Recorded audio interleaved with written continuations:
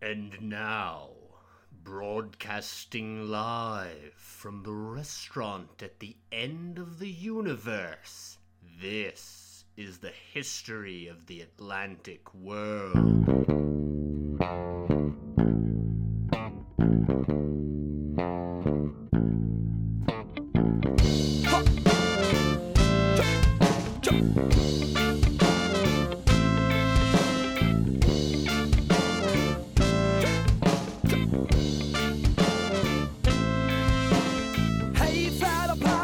Listen what I say. The captain is a tyrant and I no longer obey. I'm sick of taking orders from the madman in command. So let's drop him on an island and leave him in the sand. Cause it's a mutiny. It's a mutiny. It's a mutiny. And now we're taking over the ship. It's a mutiny. It's a mutiny. Hello, and welcome to the Canary Wars, episode 1.6. of the History of the Atlantic World podcast. I am Jesse Wiest, and thank you for listening. And wow, the penultimate episode of Rise of the Conquistadors. I can hardly believe it, to be honest. But after this one, we've only got one more episode to go, and then we are on to our second series. And what a bittersweet feeling that is going to be for me. Let me tell you, I am definitely an Americanist. And while I've really been enjoying learning a lot more about the foundations of the Atlantic world, which really do start in Europe and Africa. But I am chomping at the bit to get started at our second series, People of the Sun, where we're going to cross the Atlantic and discuss the pre-Columbian Americas. But for now, we're going to return to, one of my new loves, the Canary Islands, where by the mid-15th century, we have men from Castile and Portugal who are willing to risk their fortunes and their lives in attempts at conquest and at capturing slaves. And the money that can be made from this means that a rivalry begins to develop between these two nations. Now, for the Portuguese, and really the Castilians too, but the Canaries were an obsession. It was the one missing piece of the Portuguese of the newly created Atlantic Empire. For the Castilians, the Canaries were the crux of their push into the African trade. And so, really, Castile and Portugal go into this first colonial war, or wars, risking all the power and the wealth associated with this newly created overseas empire. There's a lot at stake.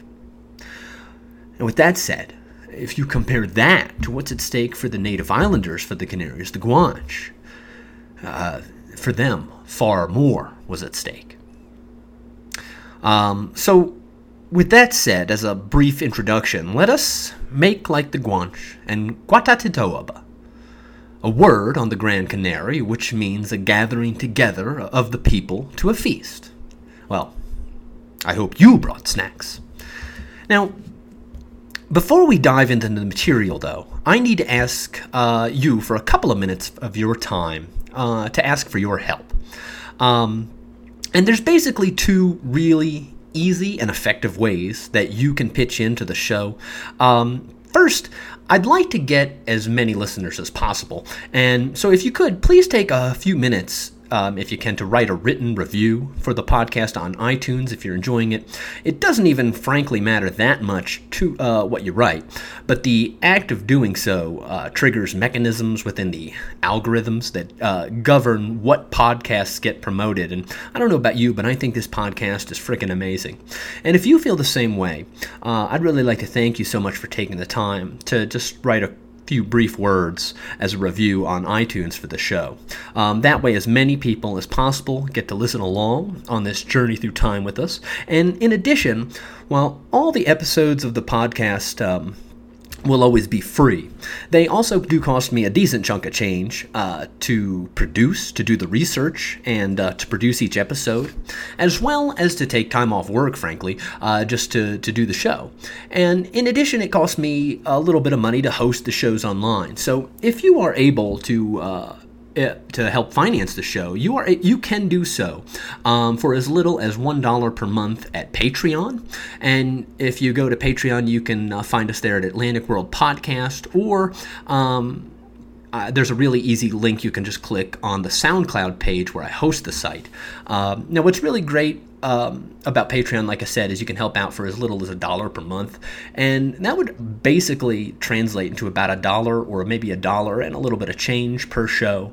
And for the amount of content that each show is kind of turning out to be, that's a really great value. Anyway, thank you, and I really appreciate your support. Now, one last piece of information, I guess, or a couple last pieces. If you want to find us on social media, you can do that as well for updates. Atlantic World Podcast on Facebook. You can search for us there at Atlantic World History. You can also follow us on Twitter. That's at Atlantic1492. And if you want... they're not the greatest quality maps in the world, but I've got a few maps and images for some of the different episodes on my Instagram site, which you can find me there at Atlantic World Podcast. Anyway, thank you for your time and for suffering through this little bit of shameless self-promotion. On to the show. Now, let us return then to where we left off on the Canary Islands in the aftermath of the final Norman conquests of Jean de Bethencourt.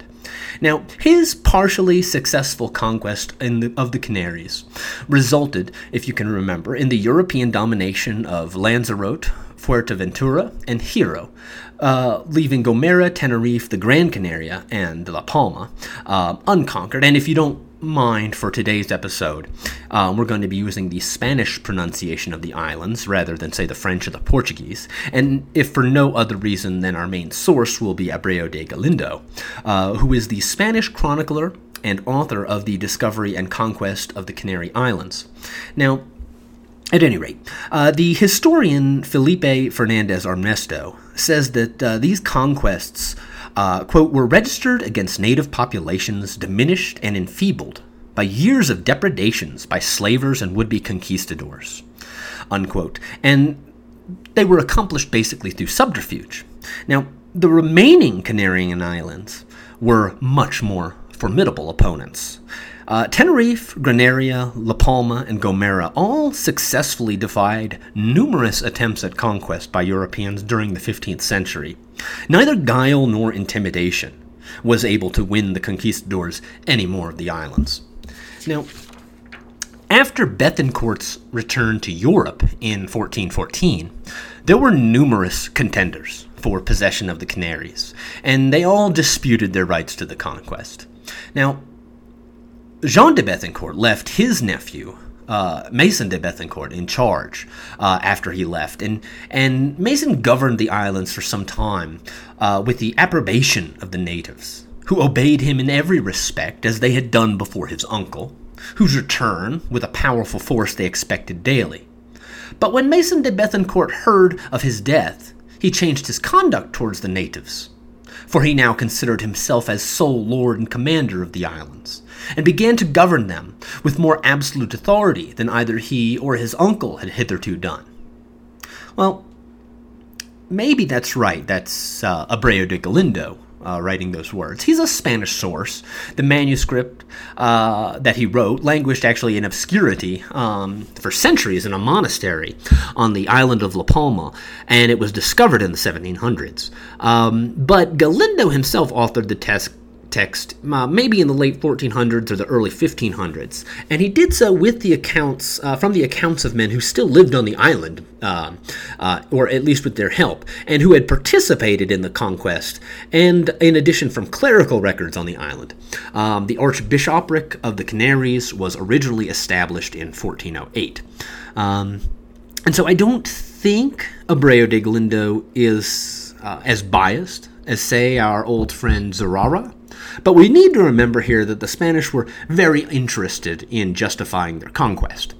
Now, that doesn't mean Galindo isn't telling the truth. Maceo de Bethencourt may very well have been acting much more dictatorial towards the Guanche after his uncle's demise, but it is unlikely that the younger Bethencourt was mistreating the natives because they realized that Jean de Bethencourt was dead, and thus they may have just seized the opportunity to revolt, hoping to defeat the Europeans. And they might have very well believed that Maceo de Bethencourt's power rested on a shallow foundation. I mean, it was uncertain whether Europe would be providing reinforcements with the elder Bethencourt deceased. Now, Maceo de Bethencourt, according to Galindo, suspected the natives of some bad design against him, in consequence of which he treated them with still greater harshness and severity, falsely supposing that such conduct would be the most effectual means to keep them in obedience. In the meantime, he made several descents upon the unconquered islands, merely for the sake of making prisoners, whom he sent to Spain to be sold for slaves. Now, so I think it's possible, too, that Bethencourt may have been more harsh simply because the Guanche might have realized these things, for, like, if they had example of Jean de Bethencourt's death. They might have also had knowledge that Bethencourt's, friendship and protection, supposed friendship and protection from Castilian slavers was a lie, and that Bethencourt was really interested in providing just enough friendship and protection to the Guanche as far as it meant that he would be the one profiting from their enslavement, not just the Spanish. Now, one final thing to keep in mind is that because of all of that, Jean de Bethencourt and any other European conquistadors or would-be warlords on the Canaries, none of them ever really had any good intentions. Obviously, the Castilians don't either. And so there could very well have not have been any change at all in the relationship between Bethencourt and the Guanche,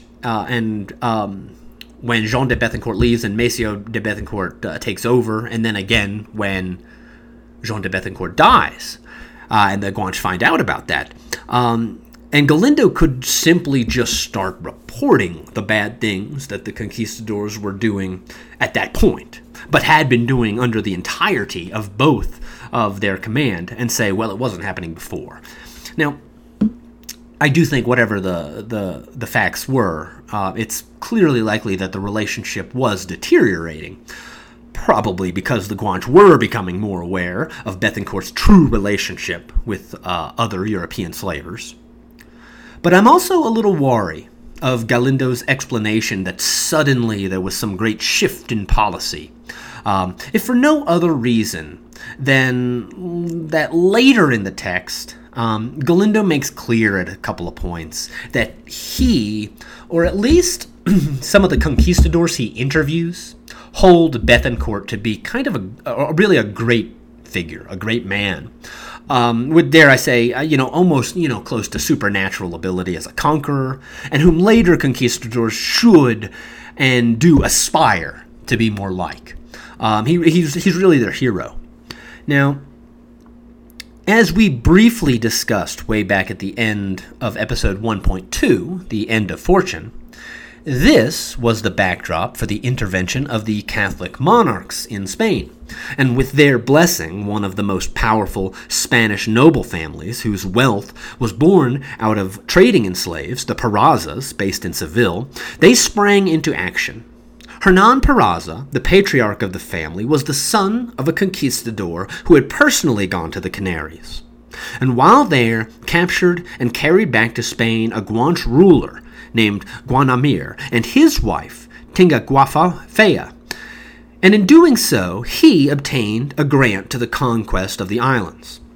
Now, with investments from other powerful merchants in Seville, who, mind you, also, by right of these investments, also obtained some right to the conquest of the islands, Peraza fitted out 5 caravels, and he put in command of these one Pedro Barba de Campos, and sent this private army to the Canaries with orders to, quote, purchase the islands, unquote.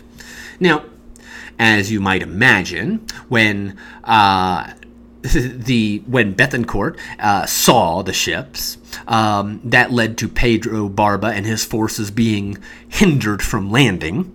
And from now on, I think I'm just going to call Bethencourt, not Maceo de Bethencourt.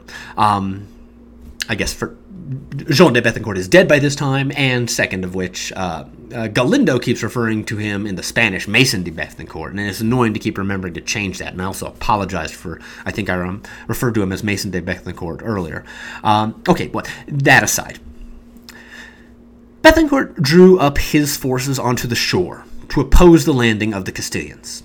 So Pedro Barba did not attempt a forceful landing, as he saw it would occasion much bloodshed. But still, his numbers, or at the very least his artillery, meant that the diplomatic solution reached afterwards included Bethencourt's return to Spain, where he would legally fight for his claim and would be cleared from the accusation laid to his charge, which the Spanish had used as pretext for the invasion. Bethencourt saw the writing on the wall, that's for sure, and while in Spain, sold the lands to the Perazzas. And this happened in 1418, and he promptly sailed back towards France. Now, Pedro Barba, for his part, used this as an opportunity to make several attempts to subdue the rest of the islands, which all proved unsuccessful. Galindo tells us, in fact, that Pedro Barba began to repent his having taken so painful and unprofitable a charge as the government of these islands.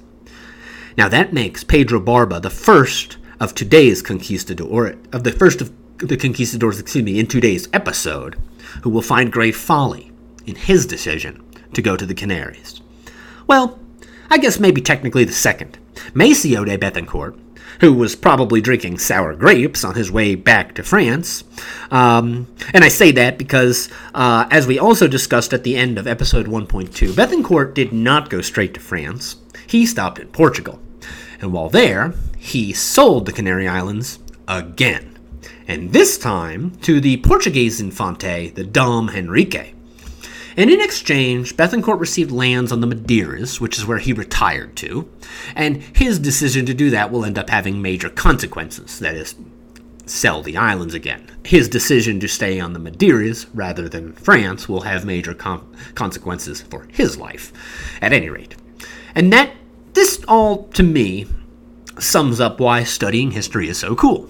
Now, we can talk about broad ideas about the past, giant historical concepts, industrialization, for example, or if I wanted to go back farther, the Neolithic Revolution, and things like that do matter an awful lot. But individual decisions matter too. So please remember that, I guess, from this, if nothing else. Now, according to the authors of Foundations of the Portuguese Empire, 1415 to 1580, who are their names being Bailey Diffie and George Winius, the lordship of the Canary Islands was actually a lot more complex than that. They write that Bethencourt only definitively sold Lanzarote and Fuerteventura to the Castilian Count of Niebla, and may have kept the rights to Hero for himself. Meanwhile, Juan II, the King of Castile, gave the rights to the unconquered islands to Alonso de las Casas, who passed these rights down to his descendants. Since Bethencourt also later sold the rights again, this is even made more complex, and that none of this might have even mattered as far as the rivalry between Spain and Portugal, because Henrique absolutely took the view that any island not occupied by Christians was absolutely open to conquest. And now, I'm not trying to confuse you with that confusing bit of Spanish noble family jibber-jabber. I'm sorry, I am a little bit, but I think knowing how confusing the web of European legal ownership could be on the Canary Islands, and how many claims are really out there, I think that helps explain a lot of what happens over the coming years. And needless to say, though, many of Peraza's investors gave up after Pedro Barba's bad experience in 1430, and they sold their shares back to Guillén de Peraza, thinking probably that their money was better spent elsewhere. And that left Peraza fully clear to most of the title in the Canaries, and with this as justification, he and his men sailed to Madeira and managed to capture Maceo de Bethencourt. Peraza was furious that Bethencourt had sold the islands to Henrique, in a double cross, essentially, and now carried him as prisoner, alongside Peraza's new expedition to conquer the islands. Peraza was apparently eager and ambitious of doing something worthy of his ancestors, so he fitted out 3 ships at Seville, with 300 men at arms and 200 bowmen.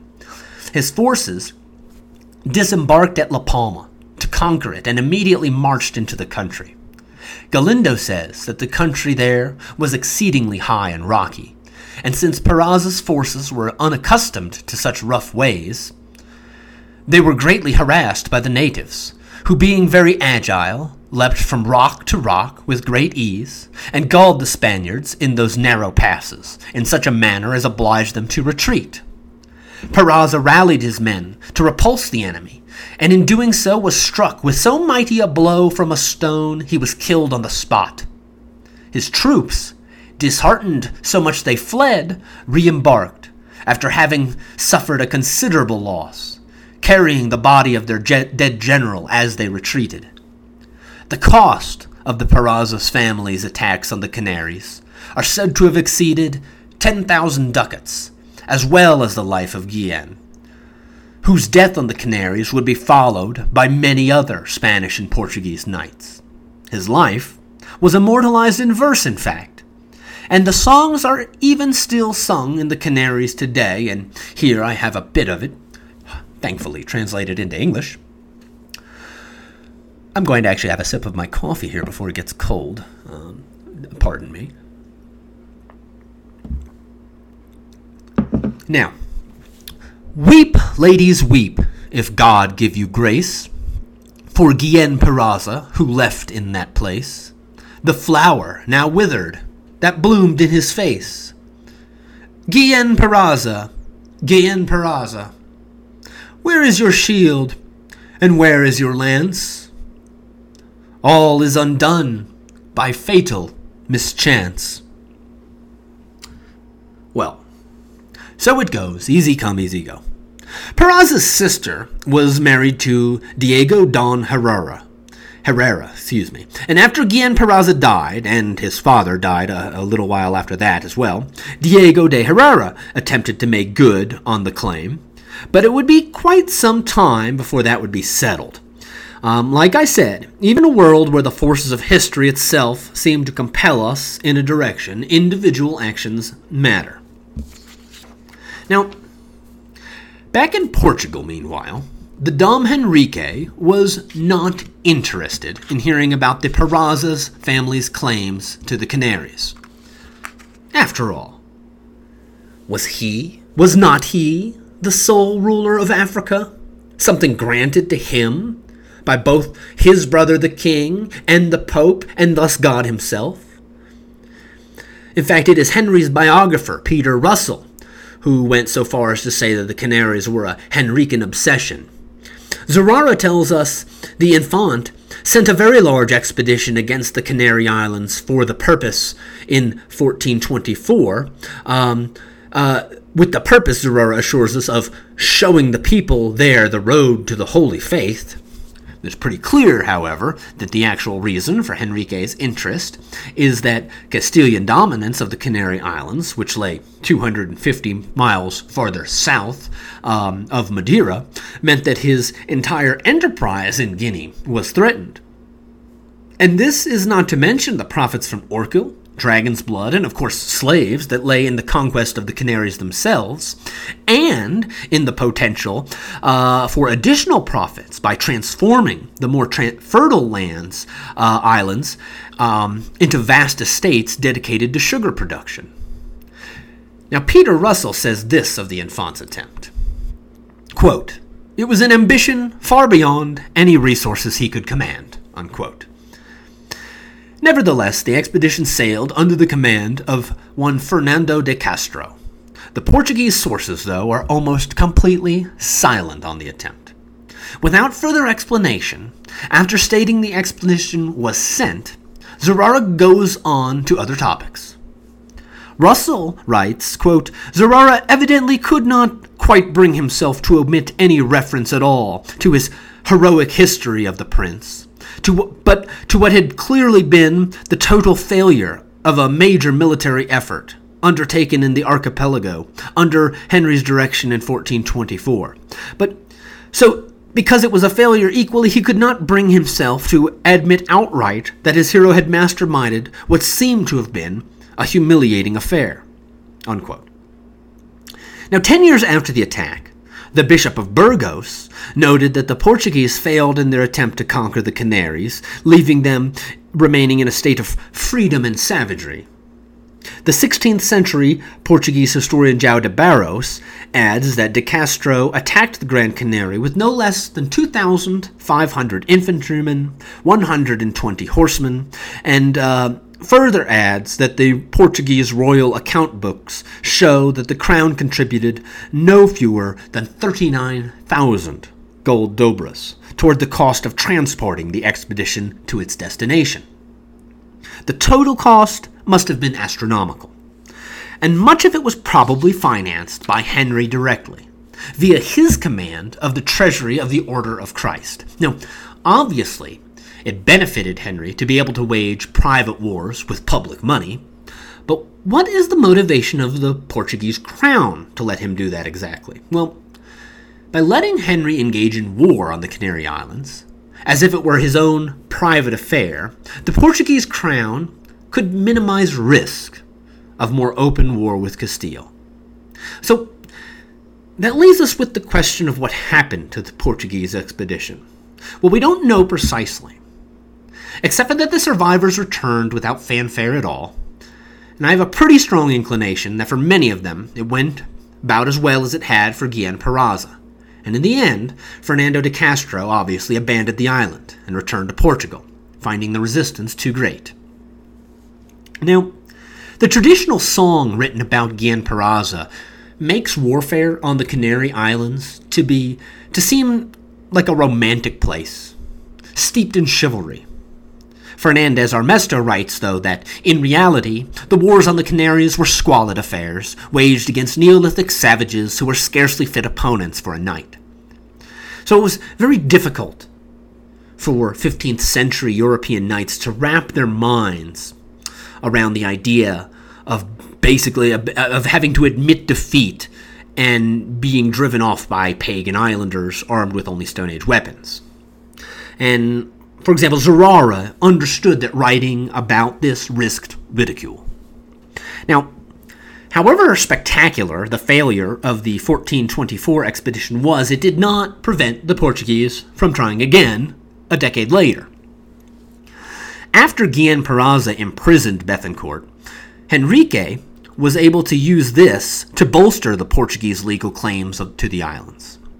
Henrique ordered Bethencourt liberated and brought to Portugal, and used this in part as justification for writing to the Pope and asking for his claims on the island to be granted, which they were. Castile, of course, protested this bull vigorously, and in fact, ultimately the Pope would reverse himself a few years later and grant the lordship of the islands back to Castile. But at any rate, back to the 1434 Portuguese invasion. And we don't even know for certain which island the Fidalgos landed on. Historians believe it was probably Tenerife. A bit of detail of the expedition is revealed in the Portuguese petition sent to the Pope in 1436. It began by describing the Guanches untamed savages living in a state of paganism without religion, law, or civility, as if they were beasts. The document then goes on to state what a great success the expedition had been, since it resulted in 400 Christian converts as a result of the attack. Now, which I should note that the conquistadors used convert and slave basically as synonyms. Now, after telling the Pope it was a success, The Portuguese then went on to admit it was actually a failure. The expedition turned back after failing to conquer the island, and the Portuguese were full of excuses. For one thing, the islanders would not confront the invaders face to face in the manner of civilized soldiers, but had instead retired to inaccessible caves where they defended themselves with an inhuman ferocity. In fact, according to the Portuguese commander, this inhuman resistance was precisely the reason why the expedition had run out of food and other supplies and had been forced to return to Portugal. Now, the Portuguese, though, did not make unrelenting war on all of the islands, or at least on all of the different tribes on all of the islands. But they did play a constant role in the life of the Canary Islands in one way or another after 1434.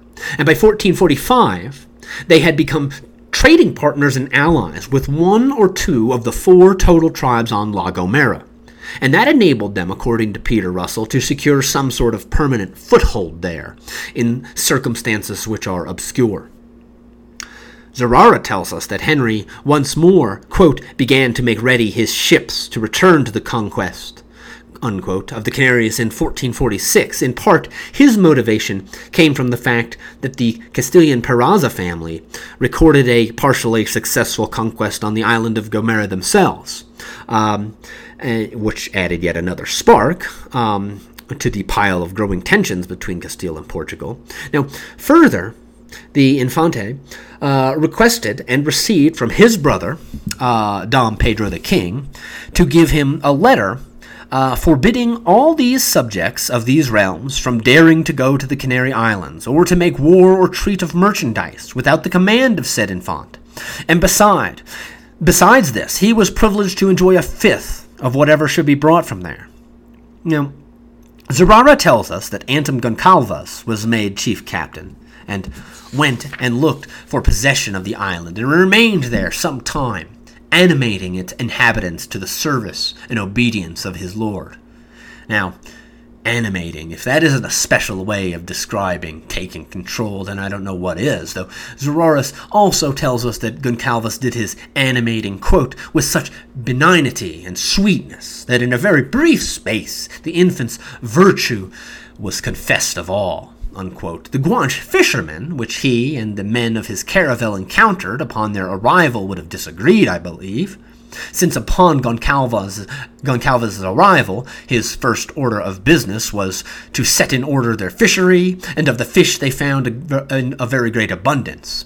He did this by almost killing the fishermen, terrorizing them into retreating, wounding 2, smashing the place up, and stealing all the fish that they could not cut in pieces with their arms, with no less anger than they would have done to the retreating fishermen if they could have reached them.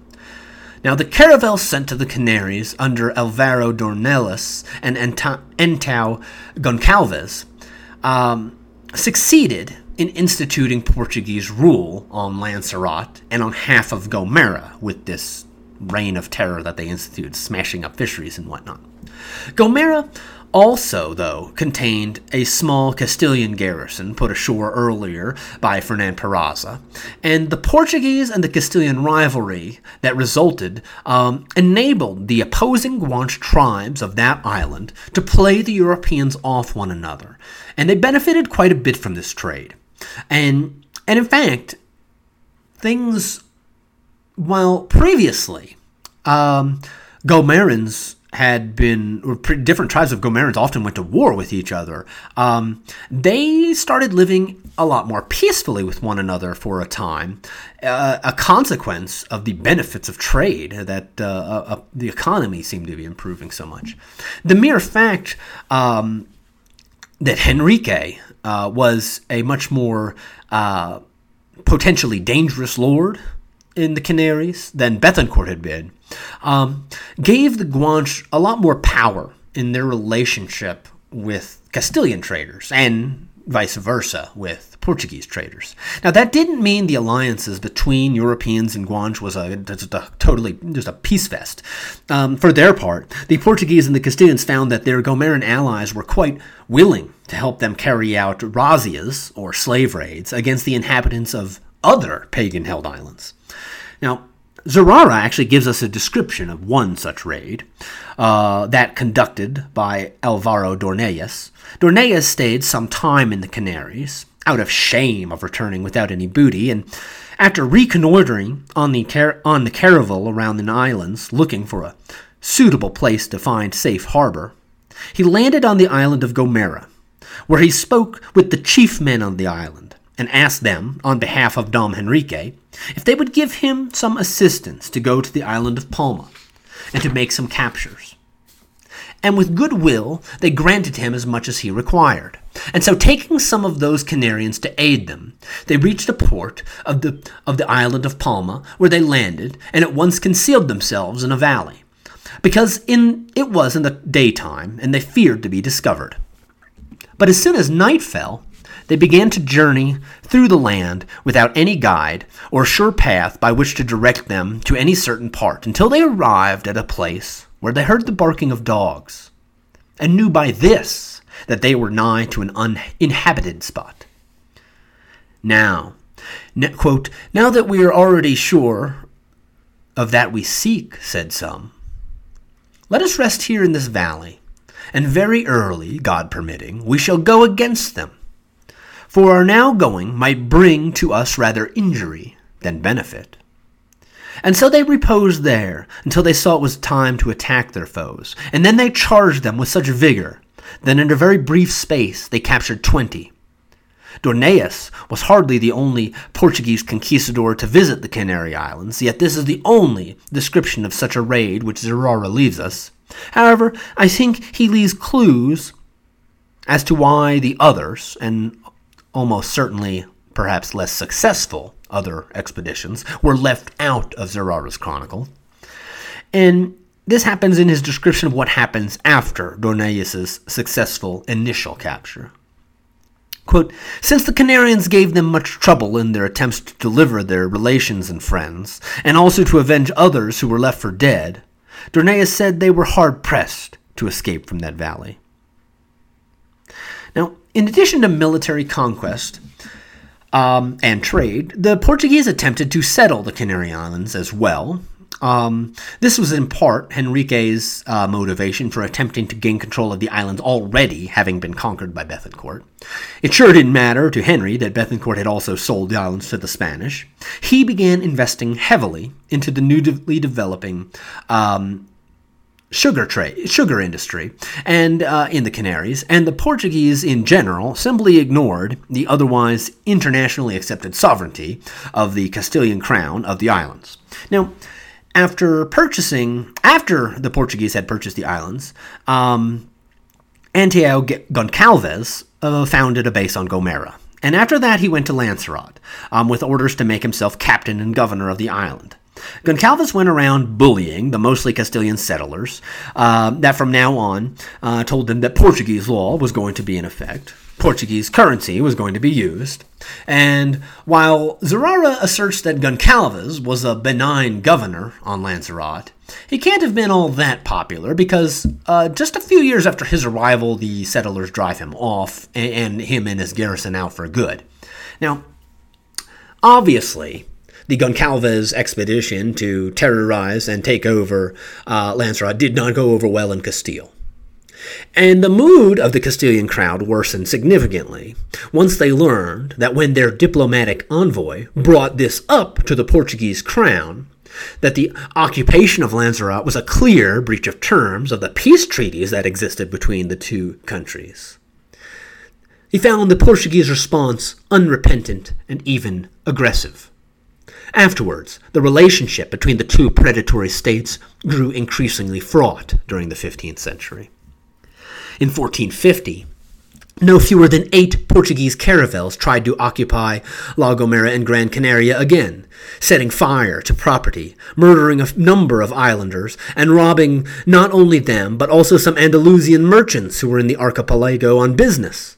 The next year, in response, the Castilians sent reinforcements to La Gomera, but these were intercepted and captured at sea by Portuguese privateers working for Henry, who proceeded to seize all the goods, gold, victuals, and bombards from the Castilians. a fact only reported after the Castilian commander eventually reached Lanzarote empty-handed and wearing only a cloak. Now, in addition, in 1451, Henrique sent 5 Portuguese caravels to try and reconquer Lanzarote. He landed 350 men at arms who failed to retake the island, though in revenge proceeded to sack the other Castilian-held islands and Castilian ships they encountered. Fuerteventura was hit the hardest. According to the Castilian King John IV, who reported that the Portuguese had instructed their caravels to attack and sack any ships from our said kingdoms voyaging to our said islands, and to make prisoner all persons found aboard them, and to take them to any Moorish territory, to be sold there, so that no one would dare either to travel to the islands or to send supplies there. By which means the said Prince Henrique, who he was talking about, would be able to quickly seize control of them. All these things the Portuguese have done, alleging that they have made their captures in accordance with the rules governing a just war. Now, the conflict raged on the high seas, obviously, as well, where 2 Spanish caravels carried no more than 25 men-at-arms were captured by an armada in 1451 belonging to Dom Henrique. In that same year, other vessels which sailed from Seville were captured by the Portuguese fleet of 5 caravels which Henrique had sent to attack Lanzarote, like I said. And in fact, one source and victim of this attack wrote that, quote, "The said 5 caravels cruised around all the other islands, and robbed any vessels of Seville which they found, and on their return robbed this witness." In 1452, Juan II complained to Alfonso V that armed men on 8 Portuguese caravels had stolen cattle and other animals, and had robbed the merchants of the Canaries who were Castilian subjects. The Spanish continued to protest this piracy and banditry throughout the year, when the conflict over the ownership of the Canaries took another turn. Fernand Peraza, the undoubted lord of the Canaries according to most of Europe, died, and possession of the islands fell to his daughter, Inés Peraza, and her husband, Diego Garcia de Herrera. The situation was boiling. The 2 countries were closer and closer to war, and by 1454, King Juan II of Castile wrote to Alfonso V of Portugal to demand redress for the treatment of a Genoese merchant who resided in Seville, and whose caravel, flying under the Castilian flag, was captured by one of Henrique's privateers named Palencio, and in addition to stealing everything, including the ship, had the merchant's hands cut off. Now, Castile managed to reassert control of Lanzarote by 1454, and by 1455, the Portuguese had probably withdrawn from La Gomera as well. Cadamosto visited in that year, and says that the island fell under the lordship of the Castilian Diego Garcia de Herrera, and it seems unlikely that Cadamosto would omit to mention a Portuguese colony there. But despite these Castilian successes, the Portuguese remained undeterred. Henrique and his brother, the king, were mostly interested in hearing just one thing from Castile, that the Castilians were going to cede to the Portuguese, that the Canary Islands fell under their jurisdiction. Well, fat chance of that happening. In fact, the escalating conflict probably would have turned into open warfare right then and there in the 1450s. But in 1454, Juan II of Spain died. His successor, Enrique IV of Castile, manifested indifference in regards to his colonial claims in the Canaries, and tensions began to cool. In fact, the next year, in 1455, he was more than happy to sell the rights to the Gran Canaria, Tenerife, and Palma to a couple of Portuguese counts. Now, Enrique's sale wasn't actually legal, even by Castilian law, since the Herrera Las Casas family definitively owned the rights under Castilian law, and not the crown. And while this would later be settled in court as far as the Castilians were concerned, Enrique's decision to put personal profit above national interest meant that the Portuguese had once again obtained an advantage in the Canaries only a few years after being ousted. According to the Spanish chronicler Alfonso de la Palencia, This forced Enrique IV to suffer the humiliation of asking the King of Portugal not to molest his Castilian subjects, and when they went to Guinea to trade, if they paid the fifth of their cargoes to Alfonso, to leave them alone, essentially, if they paid their taxes. Despite all the efforts of the Portuguese, Castilian efforts, though, continued to grow in the Canaries. But it still wasn't until the mid-1440s that Fernand Peraza, the head of the Las Casas Peraza house, felt secure enough in his possession of Lanzarote, Fuerteventura, and Hiro that he began to give more attention and put more investments into extending his conquest. He founded a Spanish base on Gomera, but even then, it still, like I said, wasn't until 1455 that the Portuguese counterforce at Gomera was removed. But anyway, after this initial success in Gomera, the Peraza, though, they simply shut themselves up in their crude and comfortless keep of stone, says Galindo. They lived in mutual fear with their vassals, the still relatively numerous people of Gomera, and a population which would remain large until the 1480s. The Peraza didn't really encourage any colonization at the lower social levels, and in fact, their methods of exploitation didn't even really much disturb the traditional economy, which was centered on the production of products like hides and cheeses. And that makes Gomera very different than how the other conquered islands operate, which have a far lower population and greater native population, I should say, and a greater European population. Now, at any rate, this shadow war that is developing between Castile and Portugal is also spilling into Africa, of course. Diego Gomez is a Portuguese merchant who receives a monopoly in Guinea, and we're going to be talking about him a lot more next episode, is captured and confiscated. He captures and confiscates the richly laden caravel and cargo of a Castilian captain named De Prado. And the Castilians weren't just in Guinea to trade either. A later decree by King Alfonso, issued in 1469, spoke of the deaths, evil robberies, and injuries committed by Castilians against Portuguese subjects in Guinea. Now, open warfare finally broke out in 1474. That is when Alfonso V challenged Ferdinand and Isabella for the crown of Castile. The main action of the war took place on land in northern Castile, but this was accompanied by a so-called small war on the seas. The Spanish monarchs, that is to say Ferdinand and Isabella, were open-handed with licenses for voyages of piracy or carriage of contraband for those willing to traverse to Africa to break the Portuguese monopoly. Castile had quite a bit of success in the Cape Verde Islands.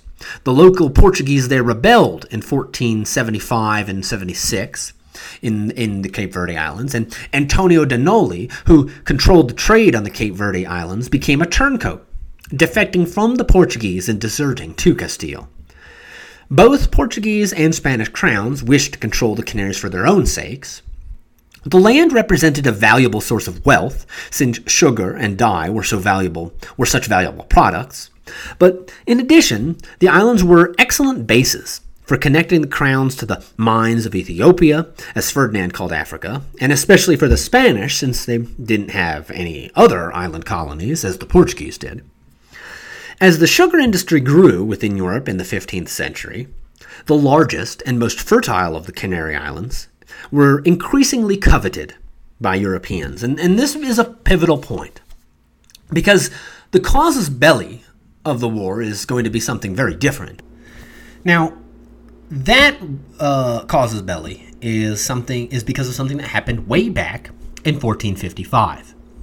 Now, that's when Juana, the sister of Alfonso V, who ruled Portugal, got married to Enrique IV, who ruled Castile. Now, this is neither the first nor the last time of many intermarriages between the two royal families of these countries. And so the problem wasn't in the marriage in and of itself. Instead, the problem seems to have stemmed from the thoughts of many Castilians what they had on Juana's love life. Now, according to Diffie and Linnaeus, Juana allegedly participated in the freedoms the king allowed himself and his courtiers, which is to say that she was sleeping with them. Her enemies used this to cast doubt on the paternity of her daughter, who was also named Juana, and who was heir to the Castilian throne. Now, in and of itself, this was more than just juicy gossip, because if the younger Juana was not Enrique's daughter, well, then maybe somebody else could be on the throne when he died. So, as a result of this sort of thinking, the reign of Enrique IV was basically one of continual civil war in Spain, and when he died in 1474, the more popular, but not directly in line to the throne, Isabella was immediately declared queen over Juana.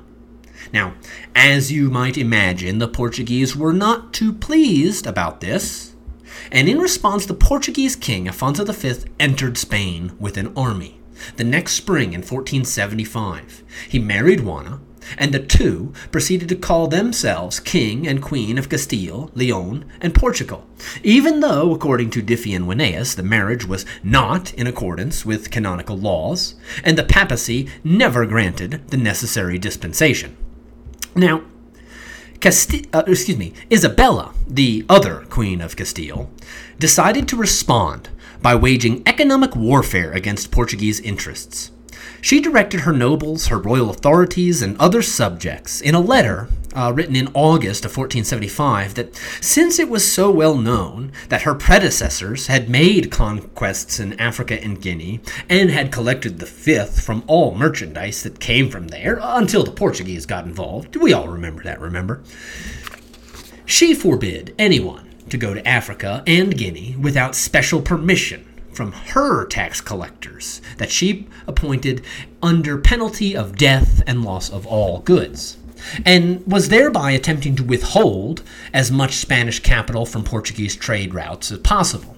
And simultaneously, she encouraged Castilian privateers to capture Portuguese ships, basically telling her merchants that, hey, don't worry about losing any income from not trading with the Portuguese. You can make that money back by attacking them. Now, not a lot of Spanish mariners were very happy about this royal decision, mind you. Before Isabella put this law into effect, they had mostly been trading without royal consent from her, obviously, and without respecting the Portuguese monopoly either. So Portugal and Spain become arrayed against each other in this domestic and colonial war that would last for the next 4 years, but not all of their subjects are really into it that much, at any rate. Now, on land, the war operated mostly with border raids by forces of both countries, ultimately climaxing at the Battle of Toro in March of 1476. There, Afonso V and Prince João opposed Ferdinand of Aragon. And while both sides claimed victory, Afonso and João were definitely the losers. They were forced to abandon Spain. Afonso traveled to France to solicit aid there, and meanwhile the Castilians and the Portuguese also fought at sea, both on the Canaries and in Guinea. Now, we have records of 2 or 3 Castilian expeditions to Guinea in 1476, and which brought back slaves to Spain, and these might not have even really been going on with the consent of Queen Isabella, which shows us just how difficult it was for these various European powers to try to control the trade in Africa. Again, now the most successful of the Castilian expeditions to Guinea was quite large. It was 20 or 30 caravels, and it sailed under the command of Carlos de Valera. In 1476, he raided 13 different islands, plundered his way down the Cape Verdes, he captured Africans, attacked Portuguese settlements, and even took a Genoan merchant named Antonio de Noli, for whom some Genoan merchants agreed to pay 1,000 doblas within 4 months if he were safely returned. And de Noli wasn't the only person being taken illegally. And while Valera's expedition was sponsored by Spain, he ended up being condemned by some of the actions that he and his men had taken during the attacks. Now, The Spanish historian Palencia, who chronicled the Valerius expedition, believed that the reason the Portuguese were able to wage war in Morocco and navigate like lords through the Sea of Guinea was only by the abandonment and indolence of the Castilians.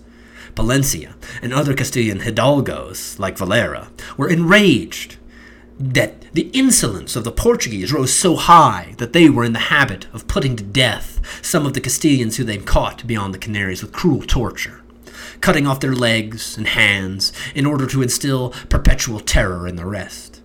In addition, by 1476, the Portuguese had made 4 separate attempts to take the Canary Islands from the Castilians, causing grave anarchy there.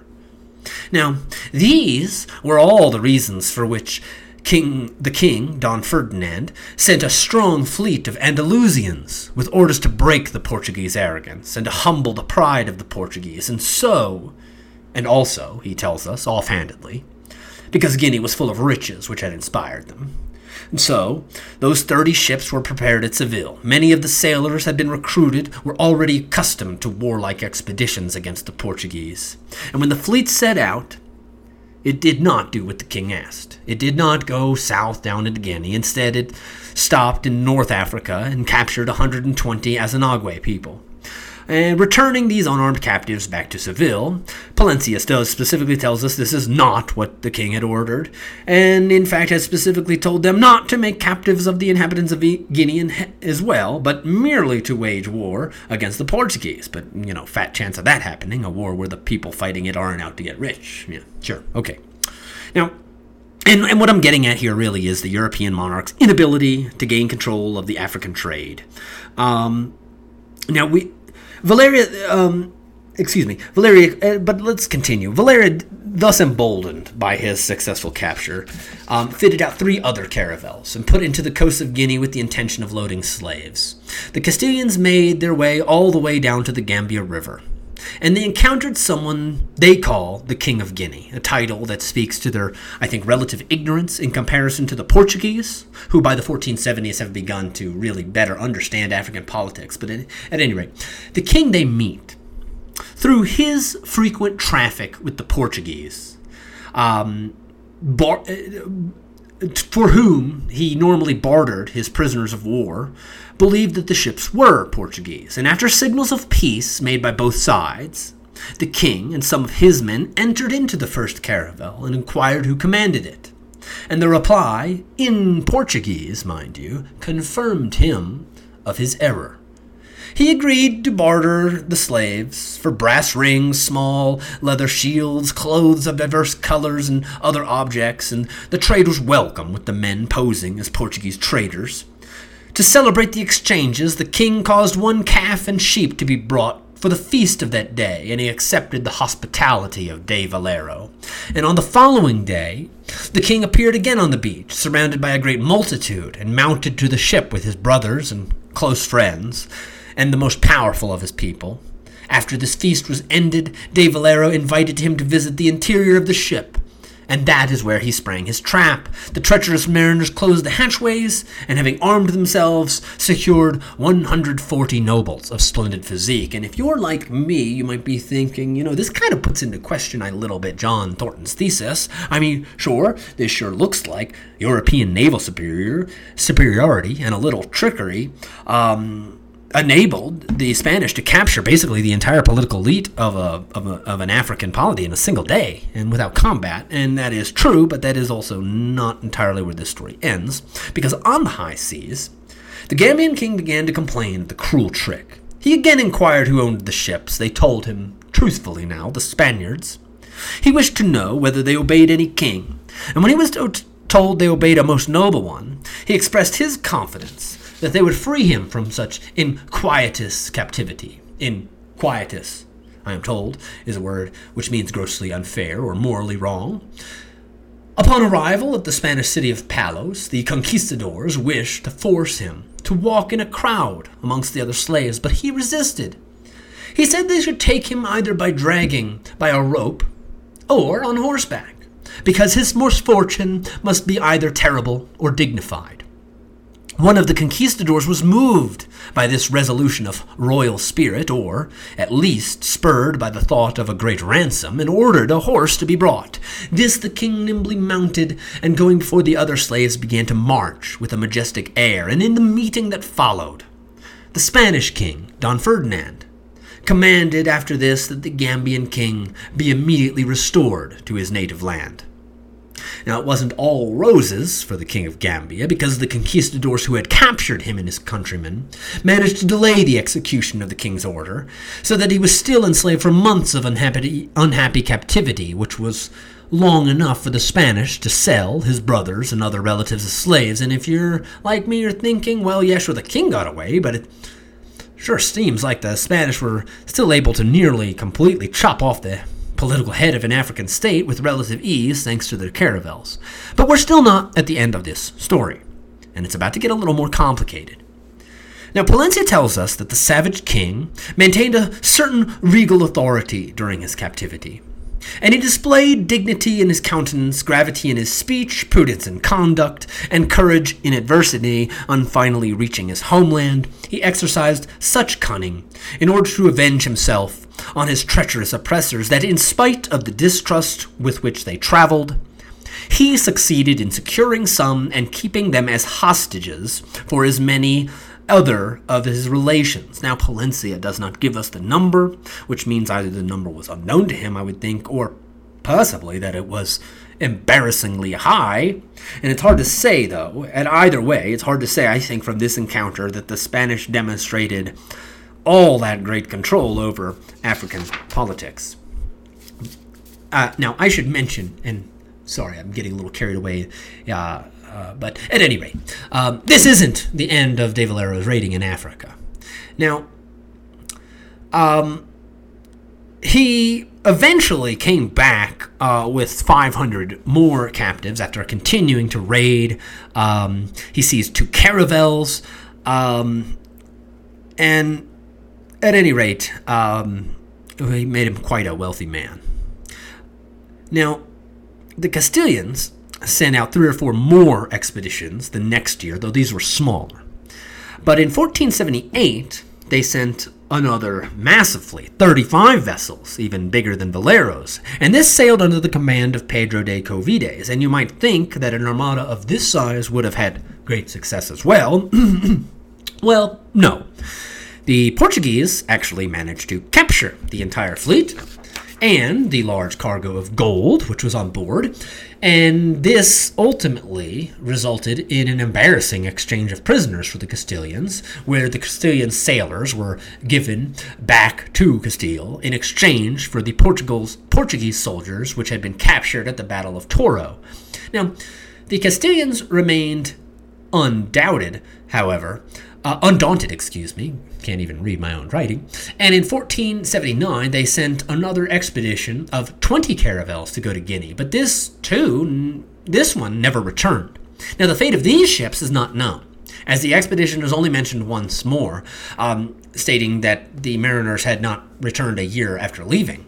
The fate of these sailors is unknown. They could have died in a storm or something like that, but they also may have very well been killed by Africans or executed by the Portuguese if they were captured by them. We do know for a fact that by 1480, at the least, Portuguese mariners were under specific orders that if they were to capture ships of any people of Spain or any others without further order and without trial, whatever, they were to throw the prisoners into the sea.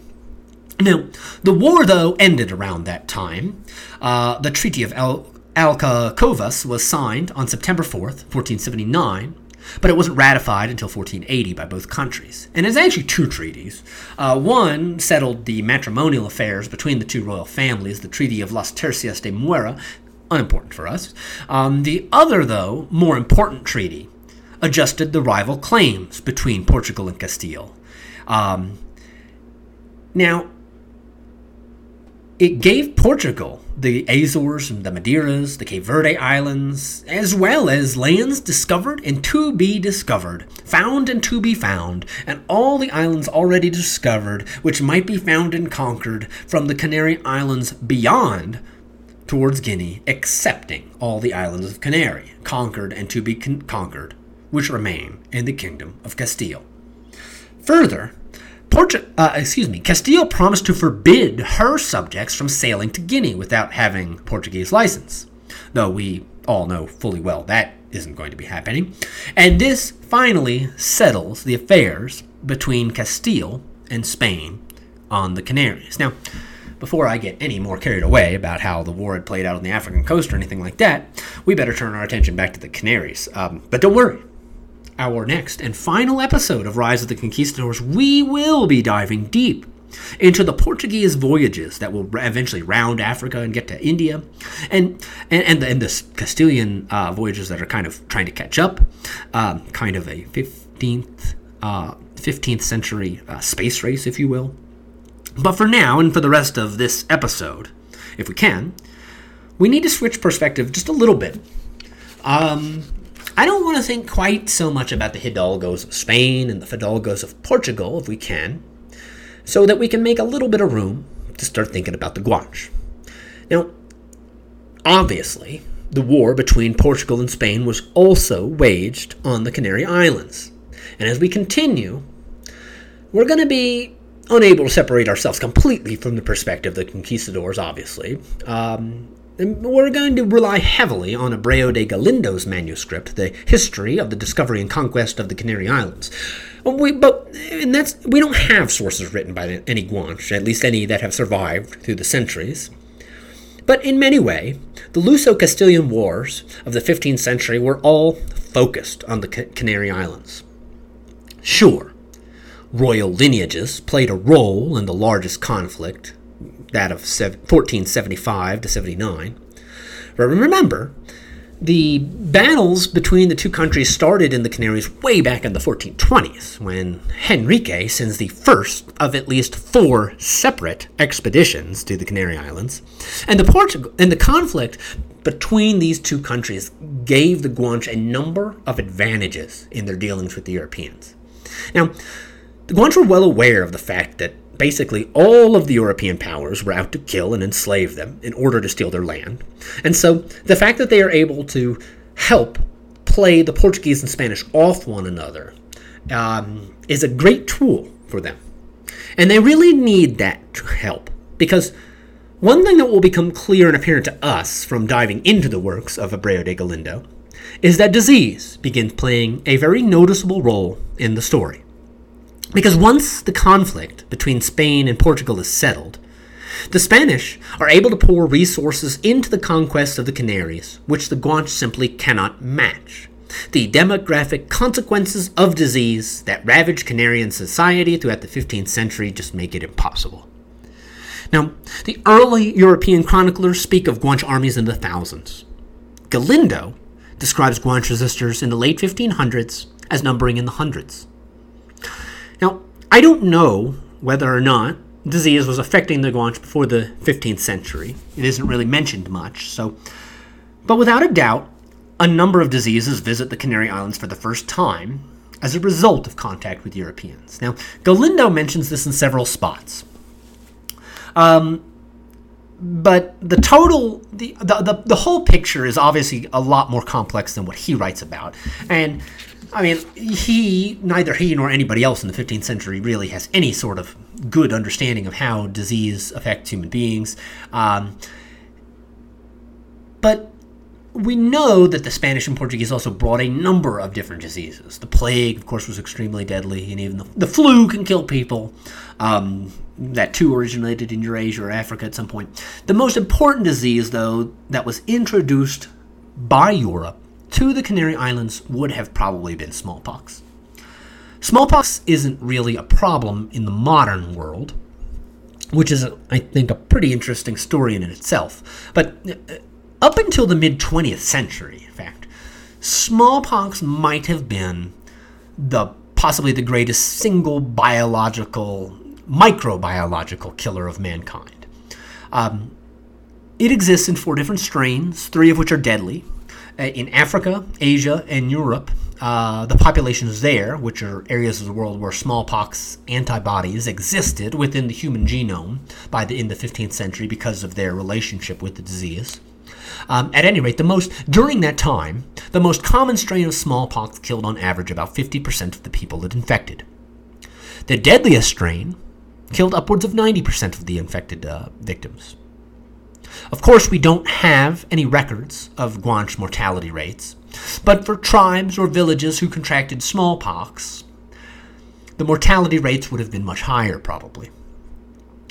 Now, the other great biological killer of man is the mosquito, and which has the benefit of being able to serve as an incubator for a number of deadly or debilitating diseases, such as malaria, called the intermittent fever at this point in time by Europeans, and also the very deadly yellow fever. Now, both of these diseases originate in sub-Saharan Africa. That leaves us with a couple unanswered questions. It is possible, first, that the same mosquitoes which carried these diseases lived on the Canary Islands before the arrival of Europeans. And if so, it is then quite possible that disease warfare worked both ways on the Canaries, just as it did on mainland Africa, where Europeans got sick and died if they stayed too long and got bitten by too many bugs. Now, on the other hand, if these mosquitoes were not living in the Canary Islands before Europeans, which I think is more likely, then this would have been an additional disease burden placed upon Guanche populations on the Canaries once Portuguese caravels returning from Africa began depositing their cargoes along with mosquitoes and the diseases they carried with them into the Canary Islands. Now, at any rate, I just think that's something very important that we need to keep in mind is the disease here, because now we're going to get back into Galindo.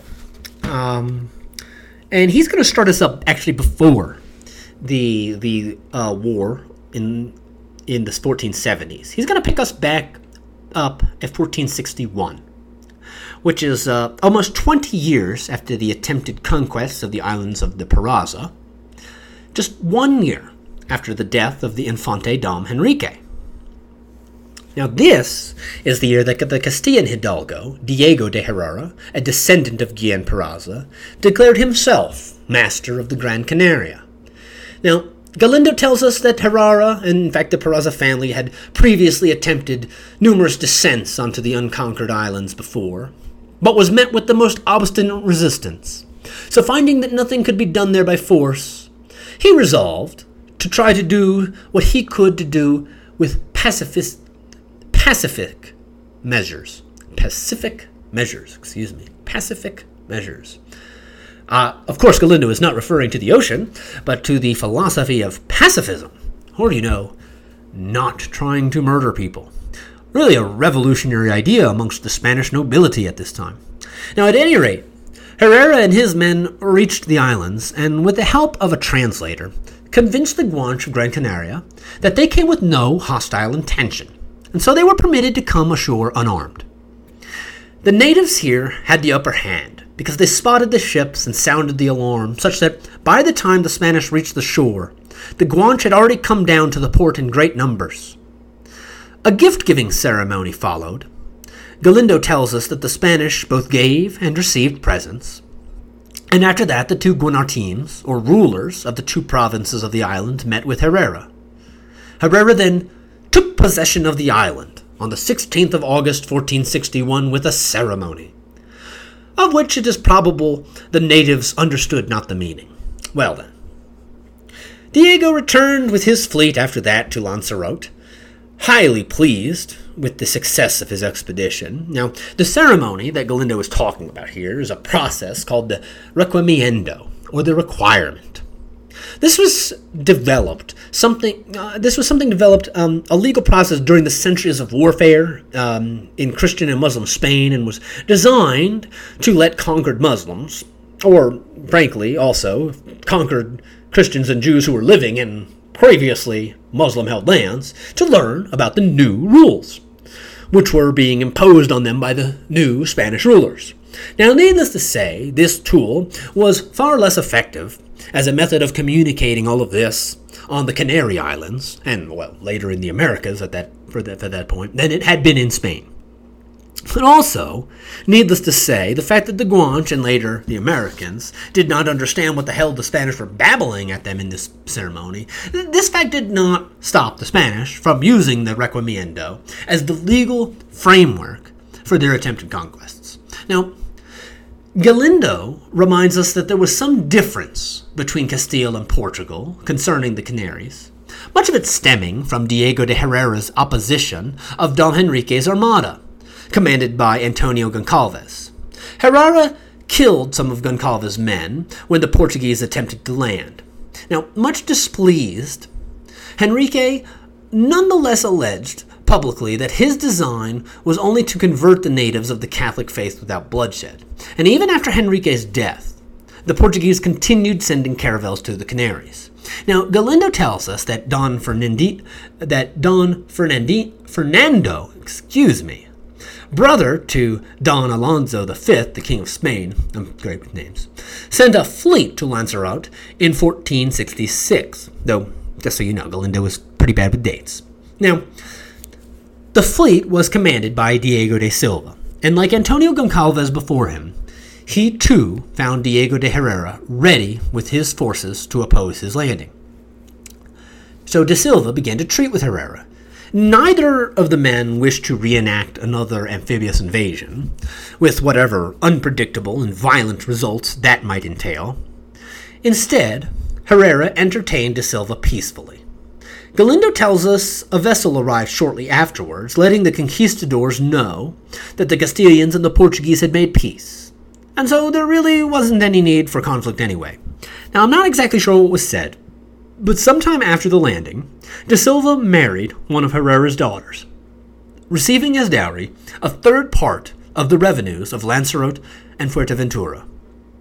Now, Diego de Herrera realized that with so many extra men on the island meanwhile, this would be a great time to attack the Gran Canaria, which so often baffled all their previous attempts. Diego de Silva, his new son-in-law, agreed, and thus they accordingly embarked and arrived with their forces at the port of Gondo, on the south side of the island where they landed. Being now so strong, they thought it was no longer necessary to observe the caution and circumspection in their march into the country which they had done in former descents. And surely it was an intimidating sight. After all, these were knights and their retinues who were well trained in warfare and intimidation, banners waving, trumpets blaring as they marched, the sound of armored horses and drums, the gleam of steel armor and weapons in the sun. A terrifying sight to behold.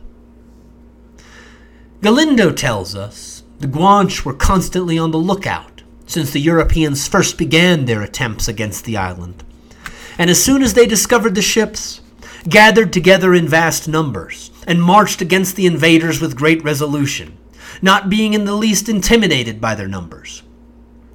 The Guanche defenders divided themselves into smaller bodies and attacked the Europeans on all sides, with such steadiness and courage that they obliged them to retreat.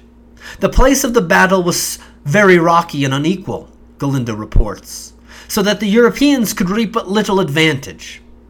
The enemy by this time was also well armed, for besides their own country weapons, which were by no means despicable, they had many others, which they had taken from the Europeans at different times of their incursions, and in the management of which they were become tolerably expert.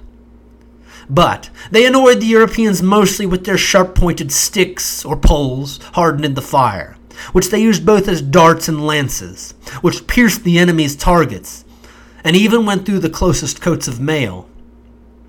Even more dangerous was the Guanche use of the landscape. Whenever they drew the foe into a hollow place, they made great havoc by rolling huge stones down upon them from the neighboring precipices.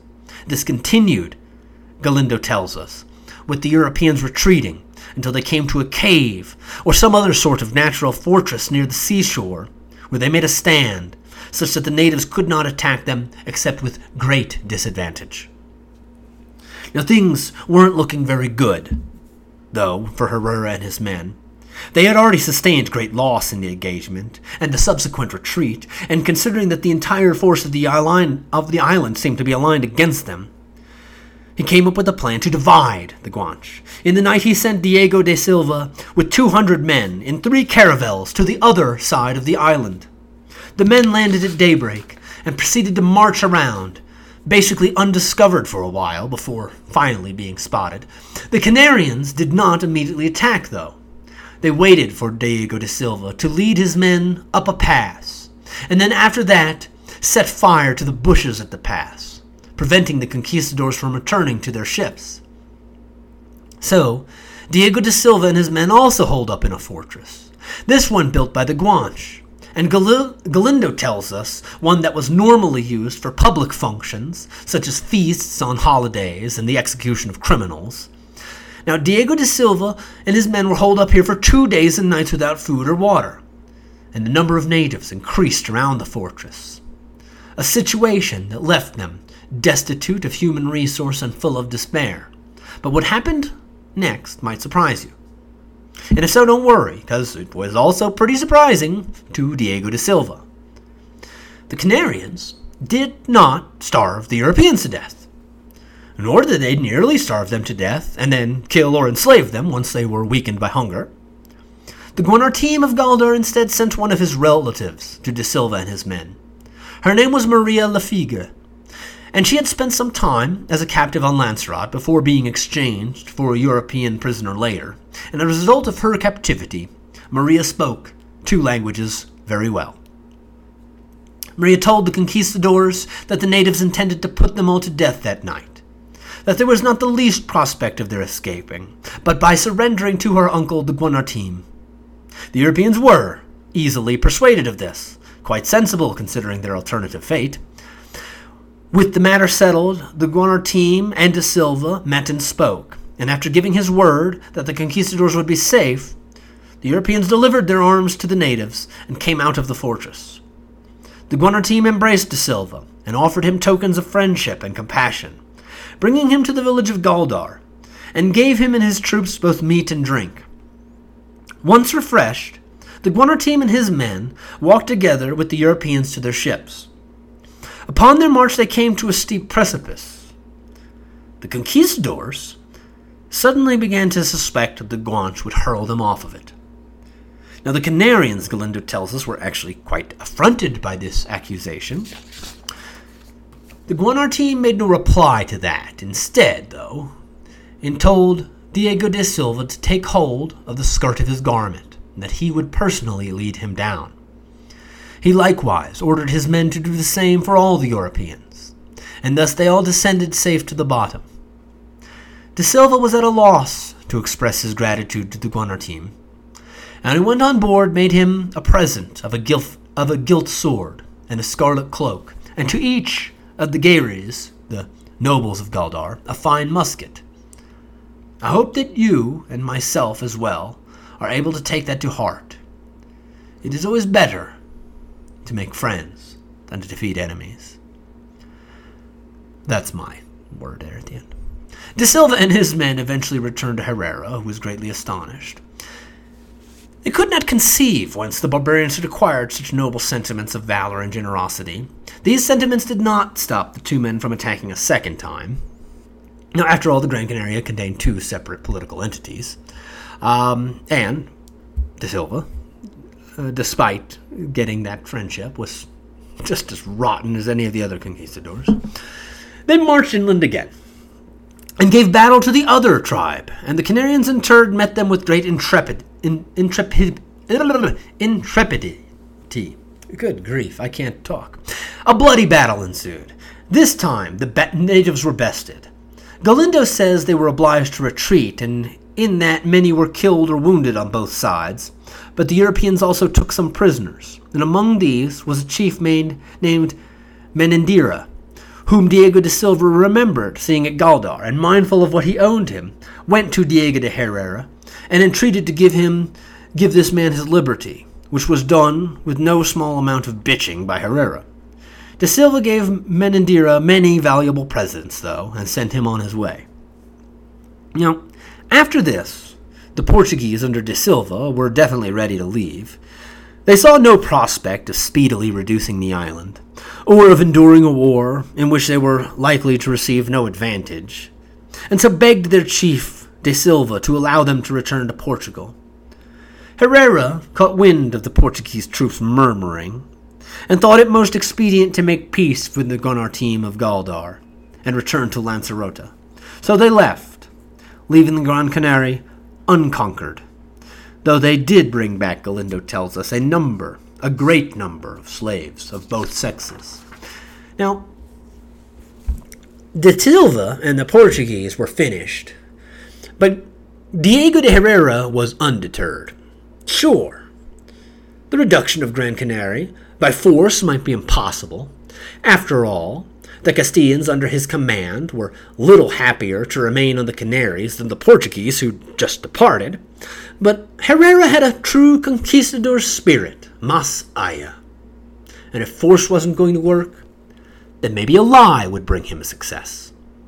So he went aboard a caravel back to the Gran Canary, this time under the pretense of peace.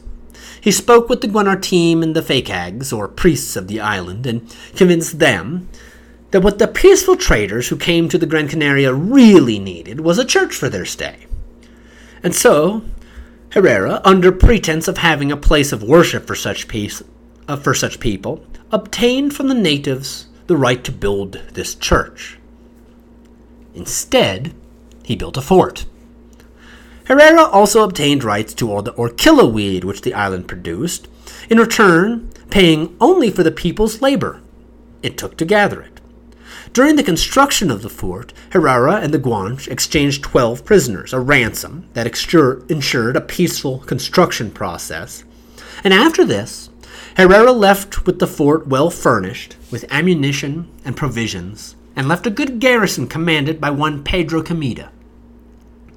Herrera left Comida orders that, quote, notwithstanding the treaty of peace, if a fair opportunity should offer of making himself master of the island, he should by no means neglect it, at the same time advising him, if possible, to divide the natives by fomenting quarrels and stirring up jealousies among them, so as to form a party in favor of the Europeans.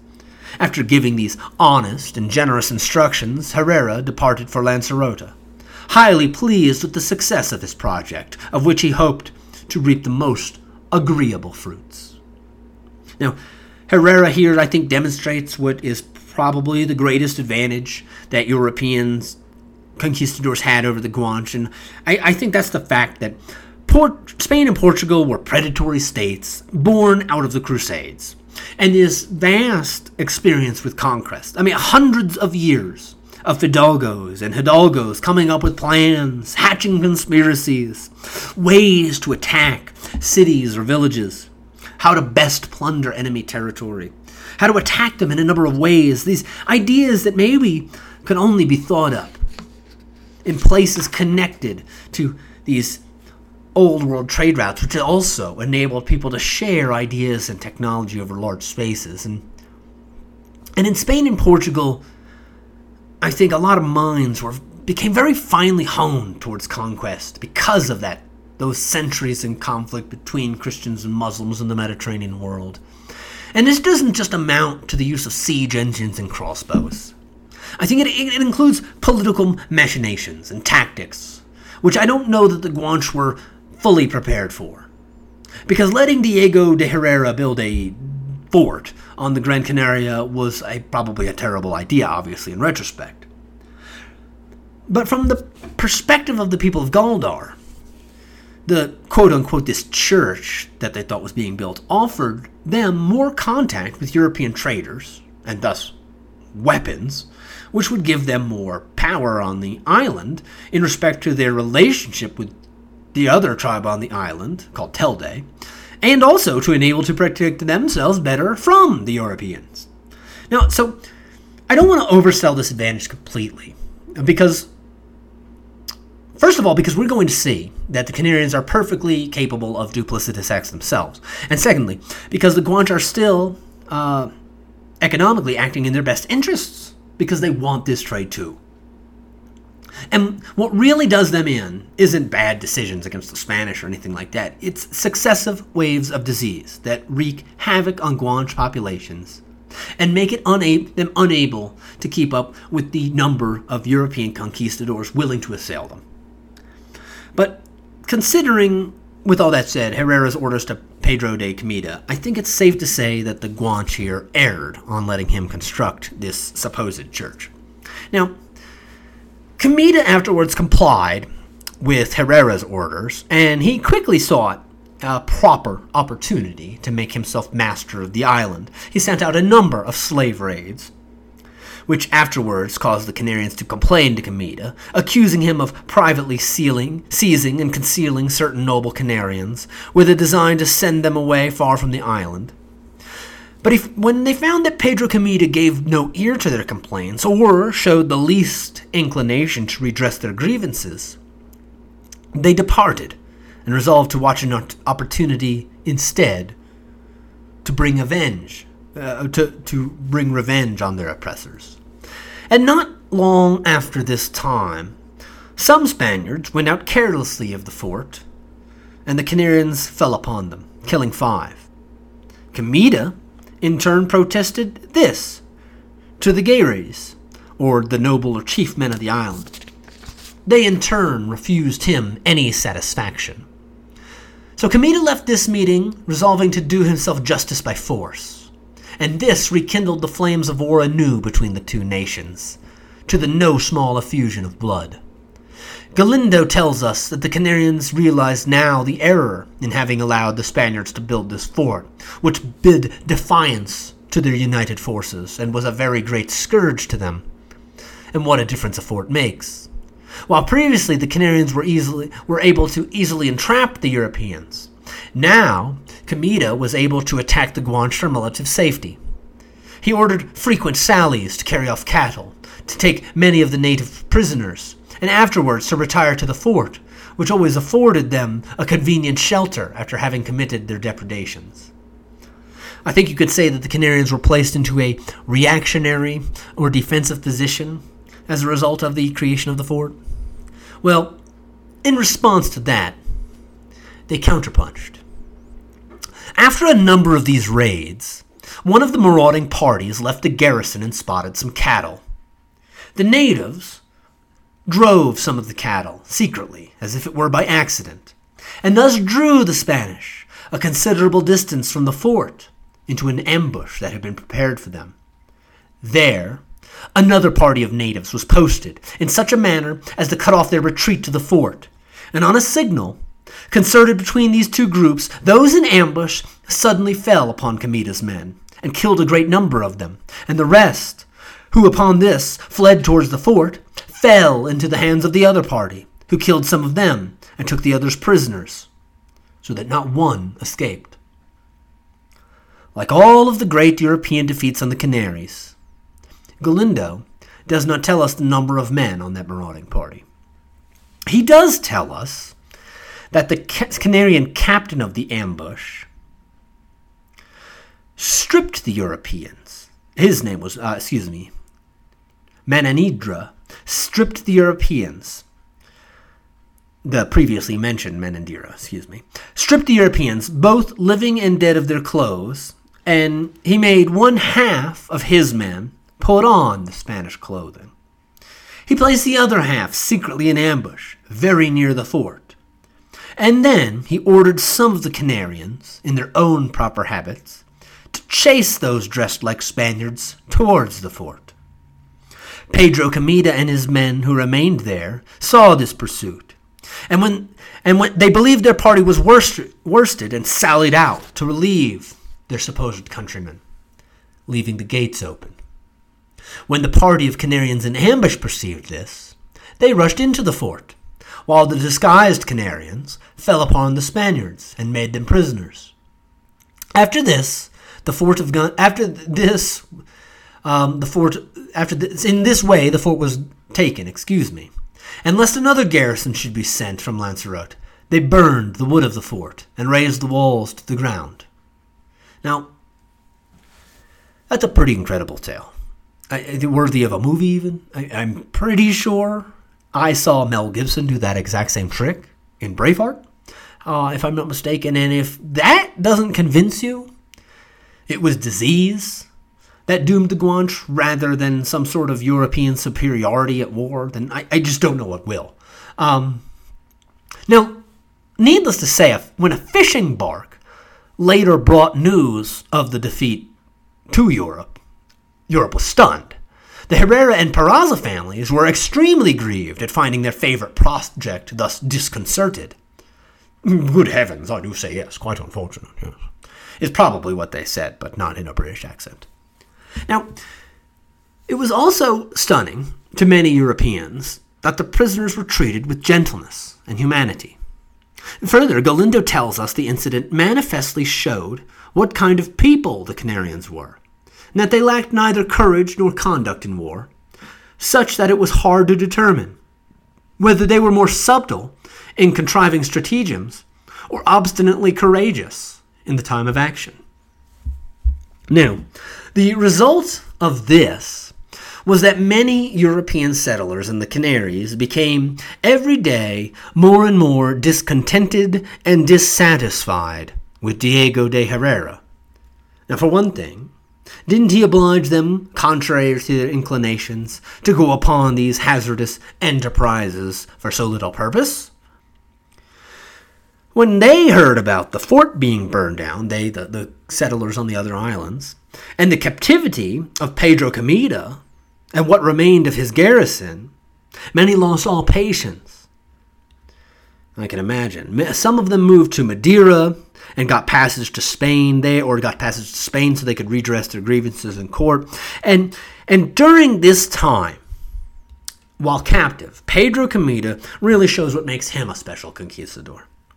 He strikes a deal with the Guanartemes of Gran Canaria, and it apparently convinces him that enough fault of the war lay on the Guanche, that he enables Diego de Herrera to retain possession of the rights of the orquilla weed gathered on the island, and Comida and the other survivors would be exchanged for prisoners, which even included all of the Gran Canarian slaves on Lanzarote and Fuerteventura. Now, you might ask, how in the hell is Comida able to get all of the Gran Canarian slaves off Lanzarote and Fuerteventura? Well, remember, a number of the residents of the Canaries had left to Madeira or to go to Spain to complain about Comida, and to complain about Herrera, I should say. And during this time, while they're gone, Comida ordered some of his men to go to Lanzarote and round up all the Gran Canarian slaves of the masters who were absent, and sent them back to Gran Canaria. Needless to say, the other conquistadors were pretty pissed off about this, but Herrera himself, pleased as punch to retain rights to the orquilla weed and the Gran Canaria, would not permit them so much as to return to the island. Ultimately, this is not concluded until Herrera was forced eventually to appear in court to defend himself against the accusations of the other conquistadors. And that is where Ferdinand and Isabella ruled that since he had been so far unable to add the 3 unconquered islands to the crown of Spain, and had not made himself master of them by his own power, it was absolutely necessary that they take ownership of them. Now, obviously, the Herrera and Peraza families were by no means pleased with this proposal, but they did at least receive, in lieu of their rights to the conquest of Canaria, Tenerife, and Palma, that is, 5 million maravedis, and the title of the Count of Gomera for their eldest son. Now, Herrera's conquistadoring career actually does not end with this. He later went with his son-in-law to try his luck conquistadoring the enslaving people on the African coast opposite of Lanzarote, where a castle called Mark Pequeño stood, which was under siege by Muslim forces. Anyway, so he was a really great guy, I guess. But anyway, the Spanish, obviously, despite the Herrera Peraza family's inability to conquer the rest of the islands, the Spanish did not give up conquering the Gran Canaria. But it wasn't until 1477 when Ferdinand and Isabella sent out another large expedition. With orders now to rebuild the fort at Gondo, they went under the command of the awesomely named Don Juan Rayon. He commanded 930 men and horses, according to Galindo, and was well armed. 900 men and 30 horses, I should say, excuse me. According to Galindo, he is well armed and provided for every necessary thing for such an enterprises. Now, Don Juan Rayon's first order of business was to rebuild the fort, which had been burnt to the ground and previously destroyed by the natives. So, upon disembarking, they pitched some sort of canopy or tent, and under this they erected an altar and performed a mass. This was performed by Don Juan Bermudez, the Dean of Rubicon, a layman who was well versed in the affairs of the Canary Islands, and who I mentioned this specifically, basically, so I can also mention you that he was Rayon's partner in the expedition. Now, after the mass, the force marched immediately towards Gondo, where the fort had been located, since Don Juan Rayon intended to camp there. Galindo tells us they did not march far when they were accosted by a woman in a Canarian dress, who asked them, in the Castilian language, whither they were going. They replied to Gondo. The woman told them it was a great distance and very dangerous, with high precipices. But if they followed her a short distance, a much better path would be found, with a continuous plain surface, with a good stream of water and plenty of firewood. Now the men weighed this information in the offer. While they deliberated, changing directions, the woman disappeared. The Don Juan Rayon was convinced it was none other than Santa Anna who had appeared before them in the dress, and so he took her advice. After the passage, they came to a place about a league from the water, and there began construction of a fortified camp with a stone wall, complete with a fortified magazine for their ammunition, stores, and provisions. Now, this is a pretty common trope in medieval Spanish writing. It happens constantly during the Reconquest, where conquistadors are aided by mysterious women who give them help or advice and then disappear. So I'm going to be perfectly honest. It's a little hard to say if that's actually what just happened. Maybe it did happen just like Galindo told us. Maybe Galindo made it up wholly out of cloth, adding in a popular Spanish myth of the saintly woman aiding the conquistadors, to give his narrative of the Spanish conquest a certain flavor, that of divine right. Or maybe Don Juan Rayon was right, and Santa Anna herself appeared, descending from the heavens to aid him. Or maybe the Spaniards came upon an unfortunate woman who was forced to give Juan Rayon directions and then managed to escape. Whatever the reality of the situation on the ground was, the reason that Don Juan Rayon and his forces were able to march across the Gran Canaria unmolested had far less to do with divine providence, I think, than microbiology. Galindo tells us disease was introduced to the island not long before the arrival of Rayon's expedition. A few days before the arrival of Juan Rayon, in fact, the Guanarteme of Telde was carried off by the distemper that had also proved fatal to a great number of the natives. The state of affairs amongst the Guanche was such that the people of Telde had elected as Guanarteme one of the Gaires of Galdar, in fact. And remember, Galdar and Telde are the two different tribes of Guanche which resided on the Gran Canary. So, obviously this wasn't ideal, I'm sure, in the minds of most of the people of Telde. And in fact, this new Guanarteme, a man named Doramas, didn't even really feel safe amongst his subjects in Telde and lived in Galdar after becoming king, or Guanarteme of Telde, under the protection of his fellow countrymen, rather than to live as a foreign ruler in Telde. Now, with that said, once the natives noticed the Spanish building houses on the island again, they started to lay aside their differences and united their forces to expel the invaders from the island. 2,000 well-armed Guanche were raised and marched toward the Spanish under the command of Doramas. Juan Rayon sent a messenger to tell them he had come to invite them to leave their heathen worship and to embrace Christianity, which if they accepted, their majesties would immediately take them under their protection, but on the contrary, if they refused this friendly invitation, they might be assured that the Spaniards would never desist, till they had either put them to death or driven them all out of the island. A friendly invitation indeed.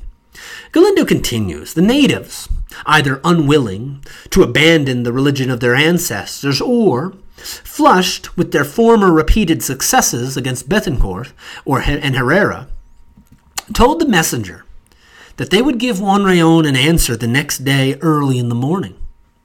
The general comprehended their meaning and accordingly prepared for battle. The Canarians made their first onset with all the fury of men whose liberty was at stake, being headed by their valiant chief Doramas, Tazate, and Adargoma. They were received with no less vigor by Juan Rayon and his men, who endeavored to break the enemy's ranks. But the Guanche made a most obstinate resistance, fighting like lions. The battle continued 3 hours, without any apparent advantage on either side, until at length Juan Rayon found his army beginning to give way in that part where they were attacked by the intrepid Adargoma. Rayon flew hither to support and encourage his troops, and singled out Adargoma, and charged him furiously, and wounded him so desperately in the thigh with his lance that he lay on the ground for dead. The Canarians, instead of being discouraged at the fall of their champion, were fired with fresh rage, falling on like incensed tigers, insomuch that it might be said that the conflict only then began. But this ardor of the Canarians, like the last blast of a furious tempest against a mighty oak which shakes to the very root, was not long before it spent itself, and was succeeded by a sensible abatement of vigor. And they soon after retired, but in good order, leaving behind them Adargoma as prisoner, and 300 men killed on the field of battle. Of the Spaniards, only 7 were killed, 26 wounded. The Battle of Guinaguada, as it has come down to us through history, was a rout. Galindo explains that this great inequity of loss must have been owing to the difference in weapons used in the engagement. For about that time, the Spaniards had learned the use of firearms. And moreover, the Canarians were much terrified at the sight of the horses, which on this occasion made their first appearance in Gran Canaria. Now, I'm actually pretty sure Galindo is wrong here about the horses, though this might have been the largest number of cavalry ever seen by the Guanche on Gran Canaria. I'm not sure he's 100% correct.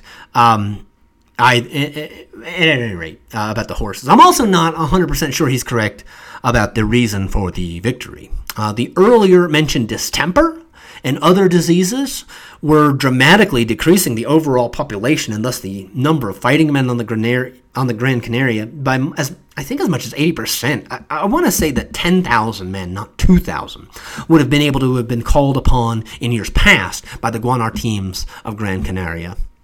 Nevertheless, the sound and power of the firearms and cavalry must have indeed been a pretty terrifying experience for the Guanche who fought at the battle. I don't want to understate that too much. Now, whatever the exact cocktail that enabled Don Juan Rayon and his men to be victorious, Galindo reports that this was the last time the Guanche of Gran Canaria would ever dare to face the Spaniards on open plains again, and thereafter were forced into the mountains. There, they did continue to engage the Spaniards, harassing them in their marches up the country, especially in the mountainous parts. But they were afraid to venture into the plain near the seashore on account of the enemy's cavalry. In the meantime, the Spaniards set about erecting a fort for their security. Those not employed in this work were set out in parties to bring in cattle and prisoners, and harassed the poor fishermen, whose way of living obliged them to be near the sea, such that many of the Guanche came into the camp of mere necessity, and embraced the Roman Catholic faith. And being baptized, they received passports from the dean to protect them from being molested in their business by his soldiers. The Spanish afterwards looked upon the island as good as reduced. Now, this isn't quite the end of the tale for Adargoma, though the noble who was wounded, but his wounds weren't so fatal after all. And his capture by the Spanish who realized what a potential ally Adargoma could be if he were converted to Christianity, ended up with them treating him very well, and so that he was induced to become a convert of their religion, learning its principles and the Castilian language. He was sent to Spain, and while learning all of this in Seville one day, was challenged to a wrestling match by a peasant from La Mancha, famous likewise for his skill in that exercise, according to Galindo. So, a local badass. Now, I'm telling you this also in part, I think it's pretty great, but this is really going to highlight the difference between Europeans who I guess are probably, eating a lot of grain and everything and just wheat bread, stuff like that. Not a lot of good stuff in their diet.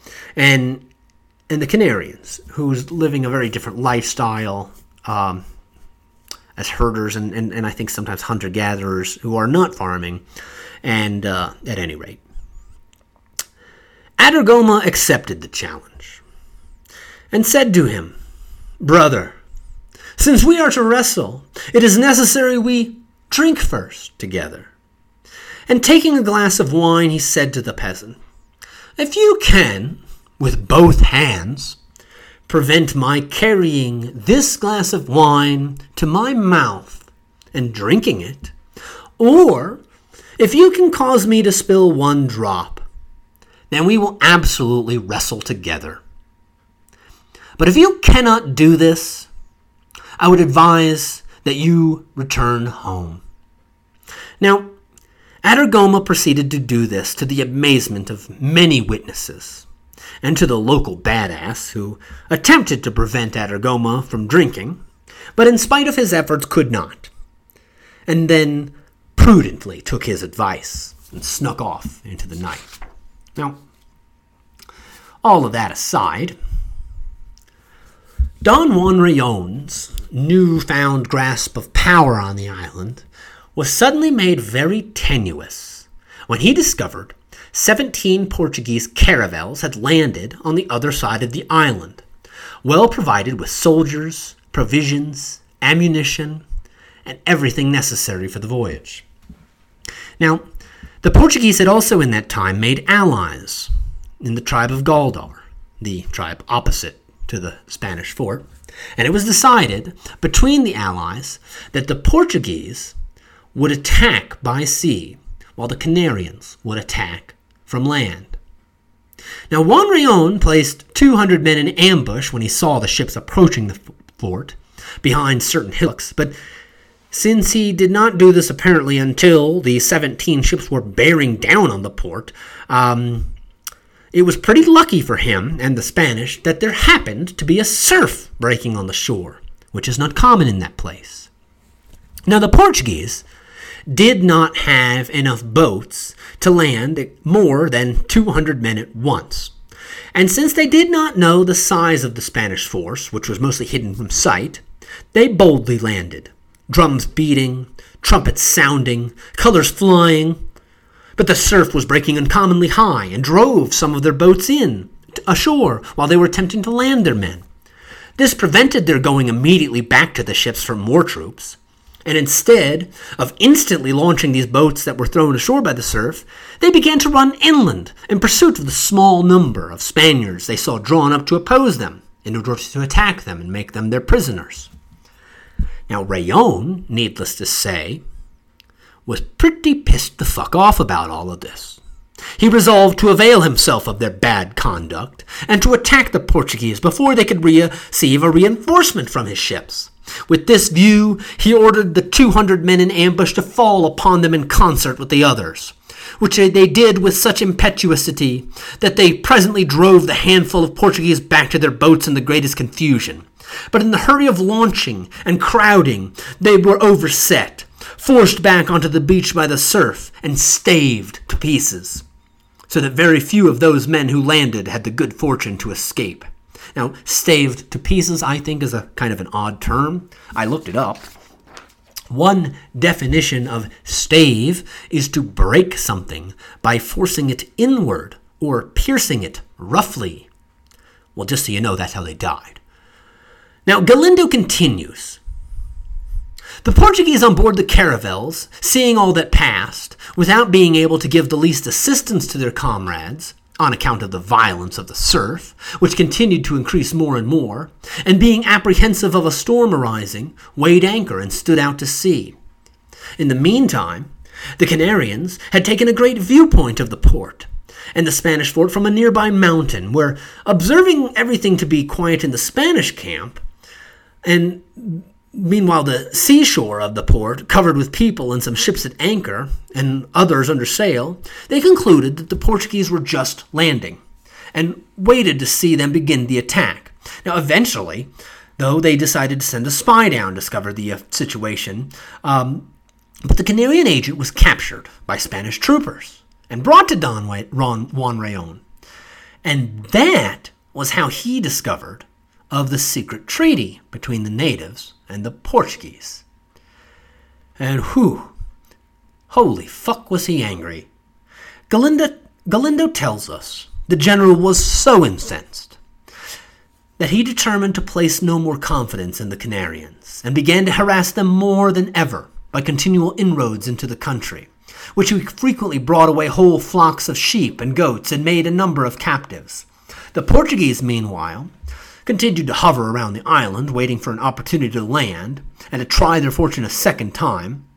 But the sea continued in an agitated state for many days, and so they despaired of success, and having lost almost all of their boats anyway, they abandoned their design and returned home, not attempting a second landing.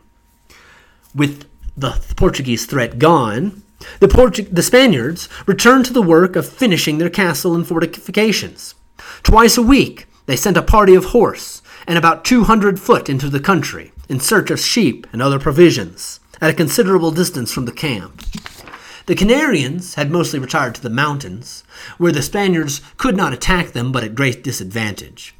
And this situation persisted like that for 8 months, with the furious and tyrannical Don Juan Rayon ordering these excursions, for which he was getting a lot wealthier than the men who were actually trudging up and down the mountains twice a week, dodging spears and boulders.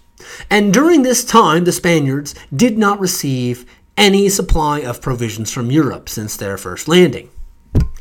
And this fact, as much as Rayon's orders, compelled the Spaniards to go out and raid for food, if nothing else. Now, Galindo tells us that some of their grief at their situation was finally relieved when a Flemish vessel came to the island to purchase orchilla and weed arrived, and which sent the soldiers into a rush out to the rocks where the weed grew so they could sell it to the merchants. And I'm telling you this because the scarcity of the provisions in the camp occasioned much murmuring and discontent among the Spaniards. And as you might recall, Juan Rayon kinda sorta had a partner in this whole deal, the Dean Juan Bermudez. Now, Bermudez took the opportunity of this new vessel arriving to send an official complaint to the Spanish crown about Rayon's behavior. And as the complaints and murmurings had daily increased, the Don Juan Rayon and Dean Juan Bermudez had at length been on bad terms with each other, and so Bermudez wrote to the Court of Castile against Juan Rayon. He accused him of wasting the provisions, of spinning out the war to an unreasonable length, and having contented himself with the defeat he had given the Canarians at Guiniguada, whereas he should have, as the Dean pretended he could have, followed that blow up with another and reduced the whole island to the obedience of the Catholic majesties. Now,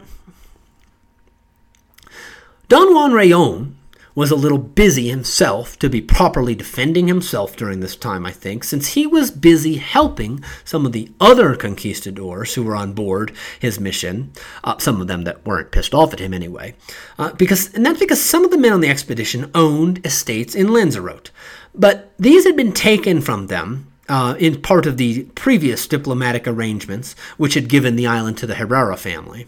Now, mind you, the Herrera family had also lost title to 3 Canarian islands, including Gran Canary. So when Don Rayon and his troops showed up there, things didn't quite go so well as he had hoped. Now, The Herrera and Peraza families, joined by marriage, dispatched Hernand Peraza, their son, to the port to forbid Rayon's forces to land. Galindo tells us that Juan Rayon, in a courteous manner, acquainted Peraza with the distress of the troops in Gran Canaria, and that he had come to beg a supply of provisions for them, which he would thankfully repay the favor. Now, only after getting into this business for quite some time did Rayon get about to his true business, which is, oh, and by the way, I also came to discuss the business of the confiscated estates of my comrades, so why don't you just give them some land? Unsurprisingly, I think, Galindo tells us that notwithstanding all what Juan Rayon had to say, Peraza was inflexible, and would not suffer any of them to remain on shore, even to take the least refreshment, but by force compelled them all to return on board. And this exasperated Juan Rayon. And so he did the only thing he could think of doing, ordered his vessel to fire upon those who were on the shore. Now this killed Diego de Herrera's gentlemen and wounded 2 others, and immediately after that Juan Rayon set sail to return for Canaria. Man, what a dick this guy is. Now, Don Juan Rayon received more bad news when he returned from Lanzarote to the Gran Canaria. There, he found himself superseded by a governor named Pedro de Algava, who had been sent from Spain in consequence of the complaints transmitted to the court against him by the Dean Bermudez. Now, Governor Algava was the first governor sent to Spain to the Canary Islands. Now, according to Galindo, and that makes him important, I guess, maybe for jeopardy, as to the question, to the answer, the first Spanish colonial governor, who is Pedro de Algava. Now, at any rate, Juan Rayon could not have been pleased that Algava had brought with him, in addition to all this newfangled legal authority, a fleet of his own, and on board of which that fleet were soldiers of his own. But in addition, the soldiers who were already at the Gran Canary, who were ostensibly loyal to Juan Rayon, they also kind of held the newly appointed Governor Algava in pretty high esteem, since he also carried with him provisions, which were desperately needed by the Spanish. Now, Rayon apparently was able to prudently dissemble his discontent long enough to wait upon the governor on the seashore upon his arrival, but on the next day, when Algava gathered all the principal captives on the island together and issued his instructions, namely, that it was His Majesty the King's express orders that had put he, Algava, in charge, Rayon just could not keep his mouth shut.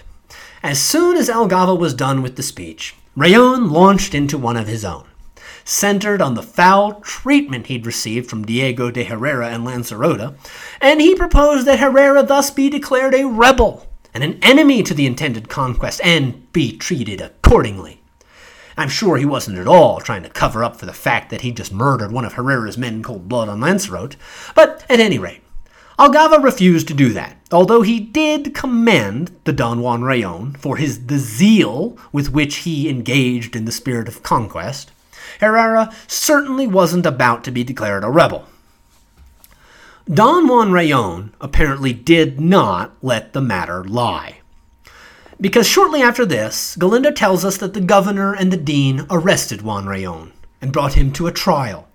There he was charged with partiality, robbery, mutiny, and a design of making use of the troops destined for the conquest of Canaria to instead revenge his private quarrel with Diego de Herrera at Lanzarote, all of which he was found guilty of by the Assembly and sentenced to be sent back to Spain as a prisoner. Now, well, so much for that. The Spanish continued their raids against the Guanche, now under the command of Governor Algava. And Galindo tells us that he, as so many before him did, learned how obstinate Guanche resistance to Spanish control was. Algava was able to make friends and ally with Diego de Herrera, who furnished additional provisions to the camp now, a much easier deal to broker than it might have otherwise been, since the request for aid also came with the news that Juan Rayon had been arrested and sent to Spain. And afterwards, after having received this aid, the Spaniards received intelligence of a native gathering place at a place called Maya. The conquistadors marched in quest of the Guanche there, but finding only a small number, they attacked. The Guanche, though, made a brave defense and escaped with their persons. The Canarians were under the command of the Guanarteam of Galdar, but they did leave a number of cattle in the hands of the enemy, who carried them off, of course. But the Canarians continued to observe the Spaniards on their return, and seeing that they became greatly fatigued with the rugged road and the length of the march, the Guanche rallied and waylaid them as they were coming down a steep mountain. Galindo tells us that the Spanish performed wonders, or they would have all been cut to pieces. As it was, they lost 5 horses and several of their men, though they kept possession of their booty.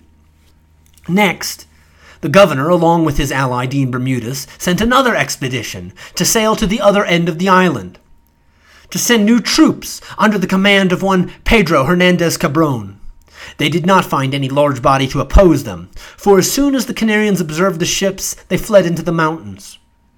So the Spaniards marched into the country in pursuit of them, plundering the villages as they went.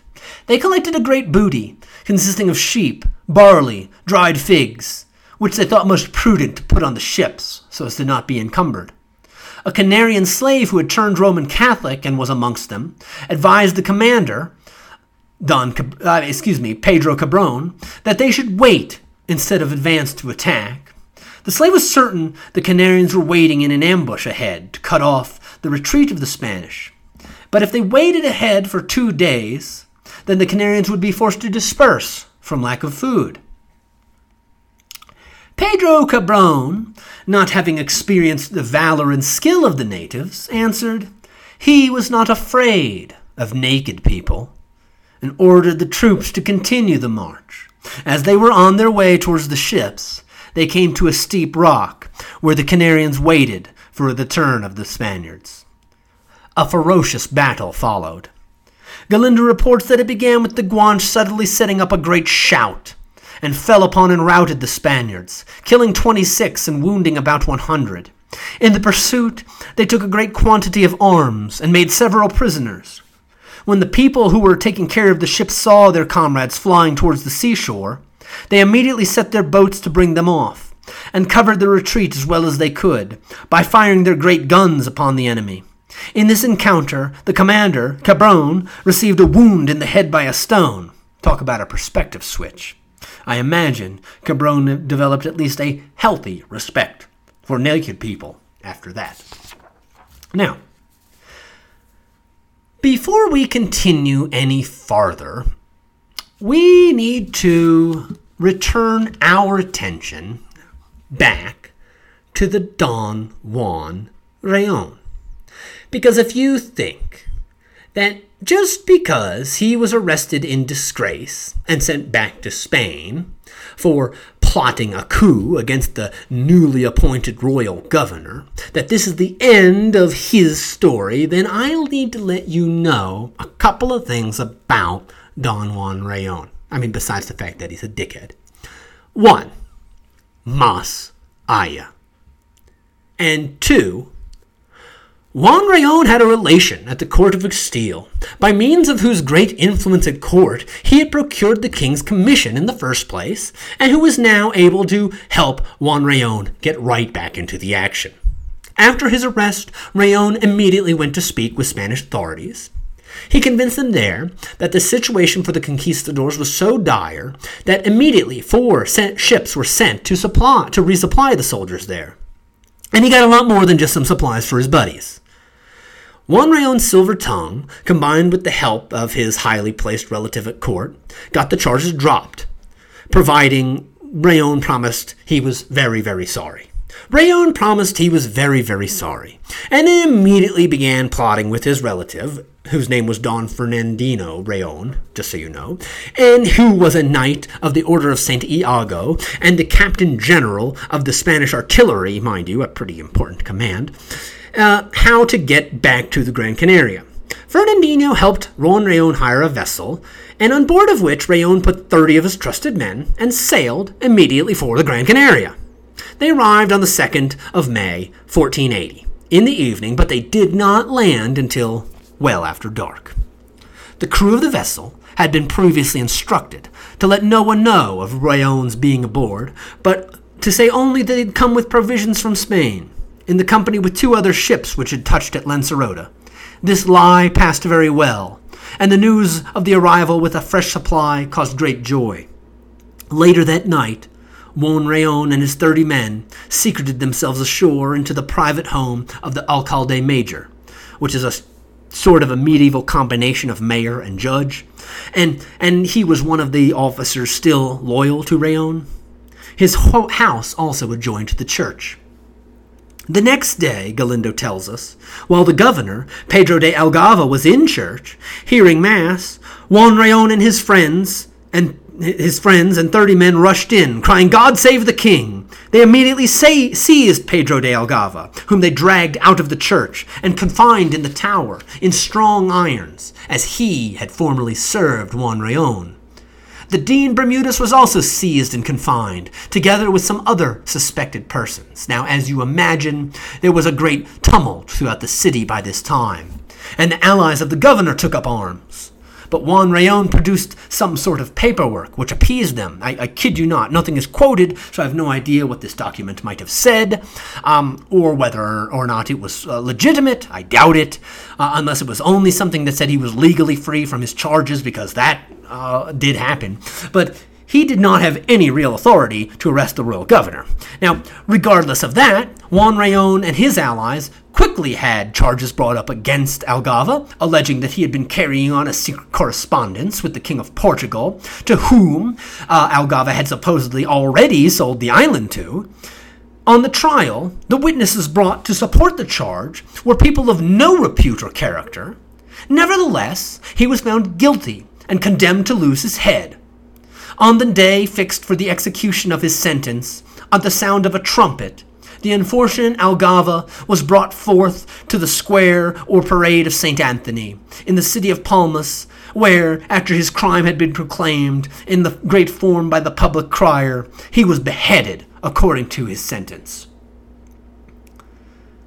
What a fucking dick that Rayon is, man, right? Now, Galindo agrees with me here, though he says so in a pretty understated way, writing Juan Rayon would have acted a better part had he sent Algava prisoner to Spain. It is unbecoming a man of a generous or noble spirit to order the execution of his declared enemy. Well, I'll say, that's one way of putting it. Now, the others, Dean Bermudez and Algava's other allies, were also tried, found guilty of mutiny and of raising disturbances amongst the troops, and they were banished and sent aboard a bark to the island of Gomera, where they were put ashore on the island, which was in the midst of a Guanche rebellion against Hernan Peraza, the Spanish master there. Now, the coup successful, Rayon immediately went towards completing the conquest of the island, and with that view determined to make an inroad against the Canarians. So he led his men out, but not long after doing so, he noticed a ship pulling into the island and decided to turn back to the city. The ship had been sent by the king, Don Ferdinand. After hearing about the discord amongst the officers employed on the island, he had put on board one Pedro de Vera, the new royal governor. Now, needless to say, Rayon and the alcalde mayor, for that point, were a little bit fearful when de Vera landed on the 18th of August, 1480, and learned he was the new royal governor, both of them thinking probably that it was very possible that they might end up being treated not so dissimilarly as had been done with Pedro de Algava. Now, both men, though, Galindo tells us, went to receive him with an appearance of cheerfulness, as the best way of concealing their apprehensions. The men hung out all day, becoming fast friends, and later in the evening, de Vera even showed Rayon and the alcalde mayor his ships. When the governor departed, Rayon was stopped. De Vera's 2 sons were hidden aboard the ship, and the governor informed Juan Rayon that he was now his prisoner, by order of the Catholic majesties. Rayon surrendered. Unfortunately for his once partner and now enemy, well, unfortunately for him, I guess, he really cares, the Dean Juan Bermudez died himself shortly before the arrival of de Vera, and so he never found out about this. And at any rate, he died apparently of mere chagrin and vexation, says Galindo, whatever that means, some sort of disease that they didn't understand. At any rate, the Dean Bermudez could not have died a happy conquistador, considering he started the whole plan of upending Don Juan Rayon so that he could be in charge, not dying in languish in exile while some newfangled royal governor took over. At any rate, the newfangled new royal governor was desirous of taking a view of the country, and accordingly took with him the horse and some infantry and marched until he encountered a party of Canarians, commanded by the valiant Doremus. The Guanche saw the Spanish approaching and retreated to a mountain near the sea. The Spanish continued to advance, and Doremus sent a messenger to challenge any one of them to single combat. The governor, Pedro de Vera, himself was dissuaded from personally going by his own officers, who worried about the possible damage to the king's affairs if he should fall. But a gentleman in the cavalry named Juan de Hoses, who was also quite eager to accept the challenge, did obtain leave from the general to engage. When Doremus saw him approaching, he drew near, and threw a fufmago, or dart, with such force that it went through the Spaniard's coat of mail, and pierced his heart, so that he dropped down dead in the view of both armies. After this, de Vera would no longer be undeterred by his officers. Well, neither would he be, was he very eager to go along with the deal. Instead, he advanced singly with great composure to try his strength with this formidable champion. Doremus, with pleasure, took aim with the dart and let it fly. But the wary general received it on one side of his shield. It flew off obliquely and passed clear of his body. Doremus then drew nearer and threw another dart with more force than the former, which de Vera likewise avoided, bowing himself and letting it pass over him. Spurring his horse, he closed with his lance at Doremus, and before he had time to take another aim, struck him on the side with full force, that he fell to the ground. Doremus waved his hand, signaling his surrender, before de Vera could land another blow. The stunned Guanche army attacked in response, and a furious conflict ensued in which many more Canarians fell before they retreated to the mountain, in their attempt to avenge the death of Doremus, who, while he was not dead immediately, did perish as the Spaniards tried to take him back to Palmas as their prisoner. The incident cemented Pedro de Vera's rule on the island, at least among the Spaniards, though on the other hand, the Guanche of Gran Canaria were not long in being subdued, even with the loss of this great champion. In the immediate aftermath of the battle, a number of Canarians did, though, voluntarily surrender themselves in order to attend the funeral of their deceased chief. While assembled, de Vera proceeded to make fair speeches and large promises to these Canarians, and in doing so convinced 200 of them to join him in an attack on the Guanche on the island of Tenerife. Now, as a brief aside, I want to note that it's really important to understand. It's easy for us to look back and wonder, why would the Guanche ever want to fight each other? Well, you could ask the same thing of the conquistadors, frankly. So before you judge any of them, why are the conquistadors cutting each other's heads off instead of joining forces? Well, as the Spanish forces on the Canary Islands grew, these little fortresses started turning into small towns. And in no small part, this was because of non-Spanish-speaking people there, whether they be Europeans, enslaved Africans from the mainland, or Canaries from other islands. Sometimes even natives from the Gran Canaria themselves might be in Palmas, leaving their life as the fishermen did, to, instead of starving to death, or nearly starving to death in the mountains, exchange that for a crappy job and in the Spanish city. Sure, the Spanish suck, but this is a changing landscape, such a person might think, and my kids gotta eat. Motivation can be as simple as that for the Canarians. But in addition, the fact of the matter is life is complicated. Feuds can develop between people who might otherwise have close relations, and the different tribes of the islands of the Guanche had their own histories, their own rivalries, and their own dicks who were happy enough killing for profit.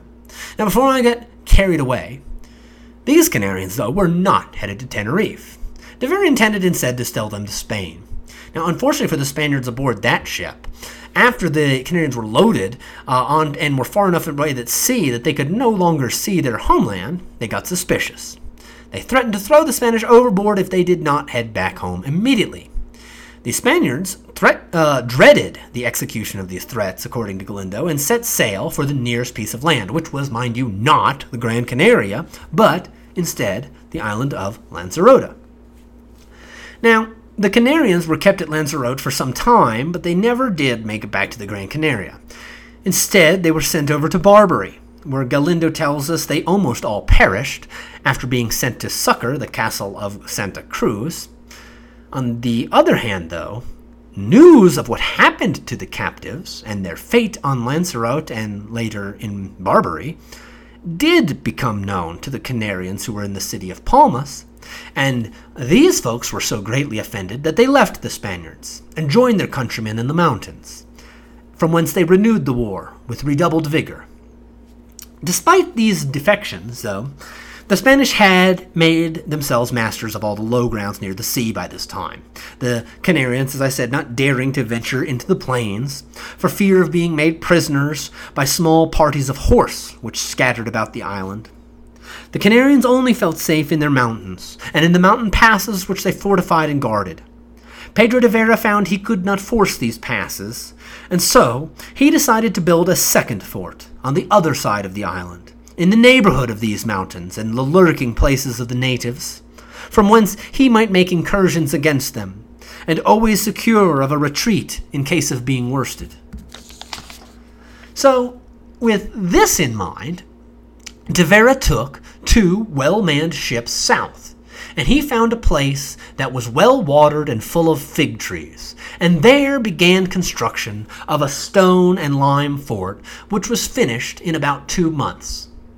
He left 30 men there to garrison it, under the command of Alonso Hernandez de Lugo, and returned to Palmas. And with this finished, de Vera ordered some of his soldiers to attack one of the fortified mountain passes.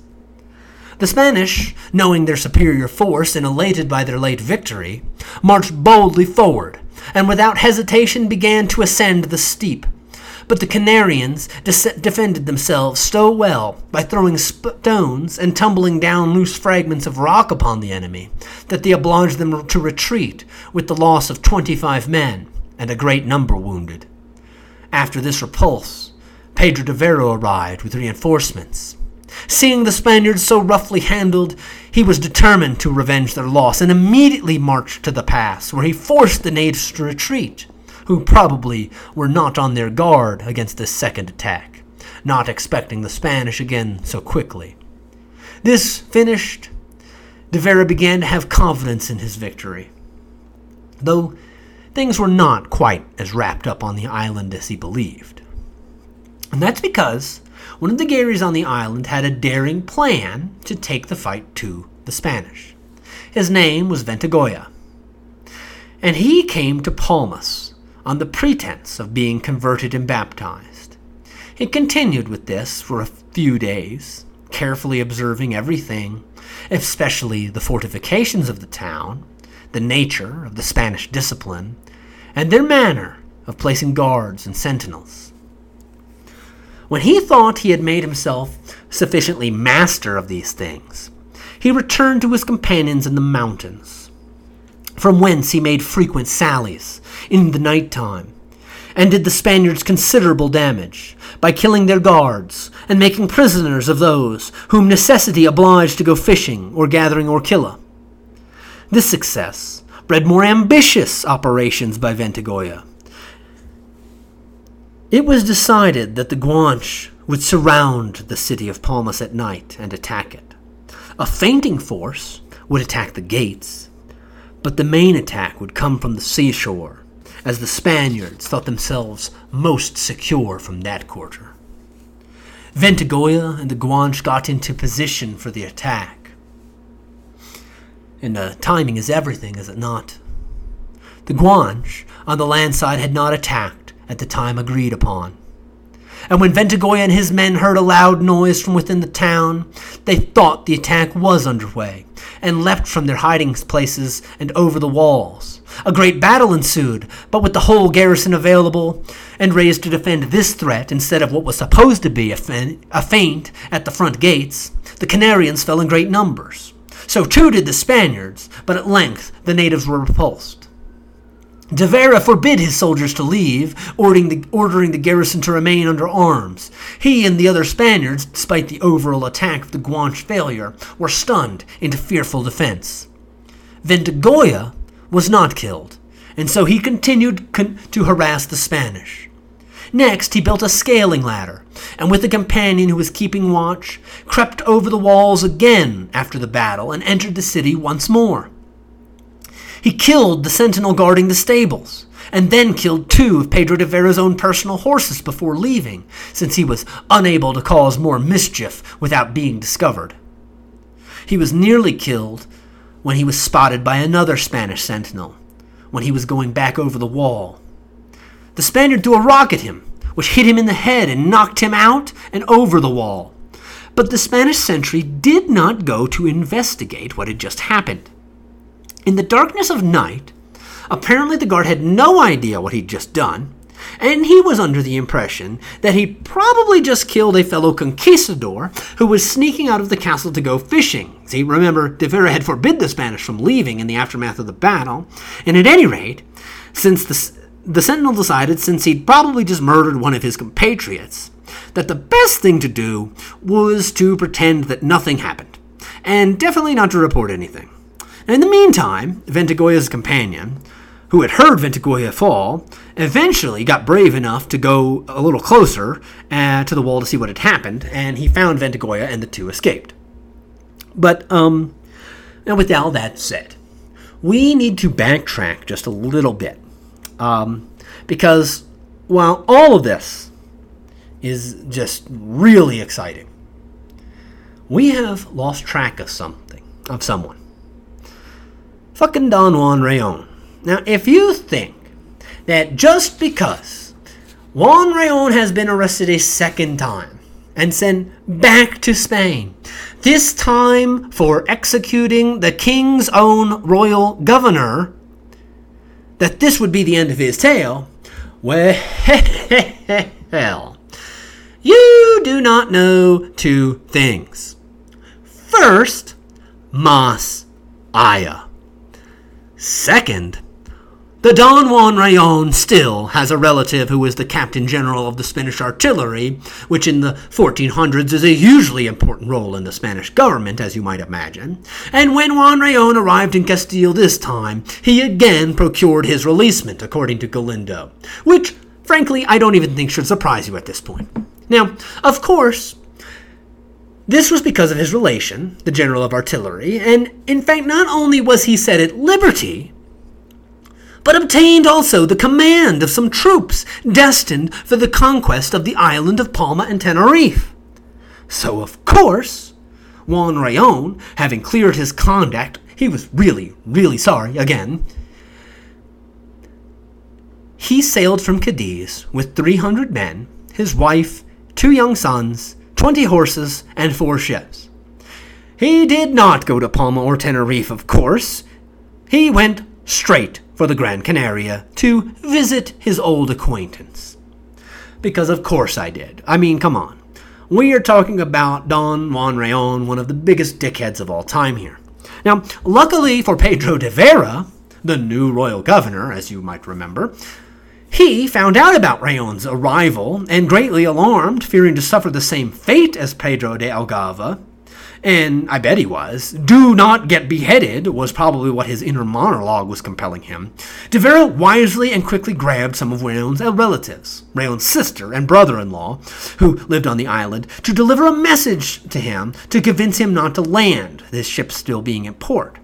The message being that de Vera had raised the alarm, and thus Rayon's landing would only be productive of commotion, since de Vera was determined to oppose him by force. Now, Rayon's sister cried while his brother-in-law explained this to him, and as a result, he was convinced not to land his troops. Now, surely, Rayon was planning to try his luck a fifth time on the Gran Canaria, but when he left to go to Tenerife or go to Palma, I think, but bad weather instead forced his ships to land at Gomera, the one place, well, besides Gran Canaria, which was chock full of his enemies. And so when Rayon landed with 8 men for supplies, they received it from the native Gomerans, but the native Gomerans also immediately told Hernán Peraza of Rayon's arrival. And whoa, boy, was Peraza greatly interested in this sudden development of the whereabouts of the guy who'd killed his gentleman. He sent some of his people to bring Rayon to him. Rayon, of course, refused to obey. Galindo writes that when they attempted to compel him by force, a scuffle ensued, in which Rayon was killed. An ignoble death for an ignoble man. Finally, the Don Juan Rayon exits our story, and let that be a lesson to all of us. Don't be a dick. Now, Hernán Peraza, who really is no better a person than Juan Rayon, after this he immediately publishes a manifesto to clear himself of having any hand in the death, and to state that he definitely only sent his men to try and figure out what Rayon's motives were. No violence intended, honest. Now, this might have been true. Or maybe they were sent to assassinate Rayon. Either of those explanations, I think, are likely, and at any rate, after Rayon's death, Peraza was able to make up enough with Rayon's surviving family that things became much more settled for the Spanish on the Canary Islands after that. Rayon's small army of 300 conquistadors went to the Gran Canaria again, but this time to serve under Governor de Vera in the further conquests of the island. Rayon had represented a dangerous threat, and his removal gave de Vera and the Perazas the opportunity to jointly participate in the continued conquest of Gran Canaria. Peraza and his troops, amounting to the whole of 150 Spanish and Gomeran force with 12 horses, arrived in February of 1482 to fight under de Vera as well. And they landed where de Vera had previously built the fort near the mountains. Now, just days later, de Vera sent orders to Peraza. I'm going to drink a little more water. To make an incursion upon the district of Galdar. Now, de Vera would likewise attack at the same time, so that the natives might be divided and obliged to defend themselves at both sides at once. Both forces thus left on the same night. De Vera's men made with so considerable a booty and killed several of the Canarians, but though they also received some loss on their own side, as the enemy fought desperately to save their flocks. Peraza's family, meanwhile, was able to enter the villages of Galdar by surprise, and thence made prisoners of the Guanartim, Guanache Semiden, and 15 other Canarians, together with their wives and children.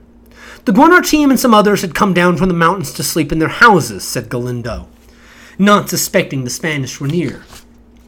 After this raid, the Spaniards divided the spoil, with the royal governor de Vera saving a fifth for the king, and more than that, de Vera now carried with him the Guanartim as his prisoner, and by the accomplishment of this feat, hoped soon to become master of the island. De Vera sent his prisoner to Spain to be presented before the King and Queen of Spain. For de Vera and the Catholic majesties, this was a chance to obtain political victory over one of the 2 tribes of Gran Canaria. Galindo tells us that the Guanartim was struck with admiration at the wealth and power of the Spanish nation, the splendor of its court, and above all, at the magnificence and solemn grandeur of the Catholic worship. He fell upon his knees before the majesties, desiring to be baptized. And while I'm not saying that didn't happen, but I am saying that I have a feeling that the Guanartim was terrified he was going to be executed, is probably had a lot more than his sense of grandeur. At any rate, he was given pardon, and baptized by the name of Don Fernando. I am the best at names, Don Ferdinando. Now, King Ferdinand of Spain ordered that he be entertained splendidly, and granted him and his companions liberty to return to the Gran Canaria. In exchange, the Guanarteme and his companions promised to use their utmost endeavors to convert their countrymen and bring them under obedience to the crown of Spain.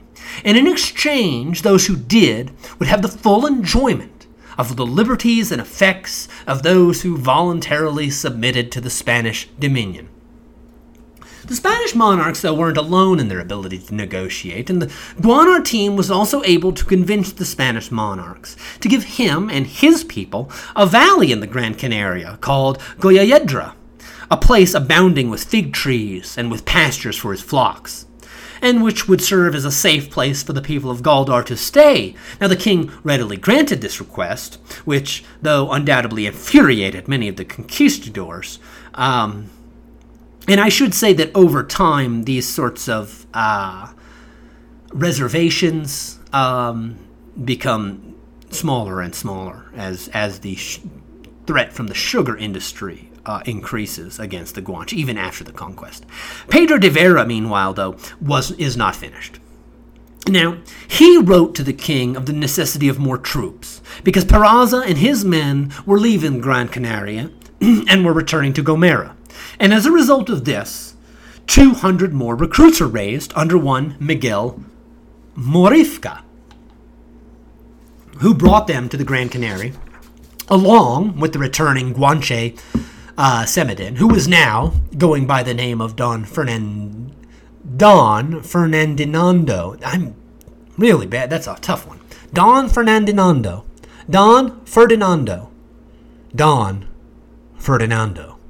I don't know why I have trouble with that.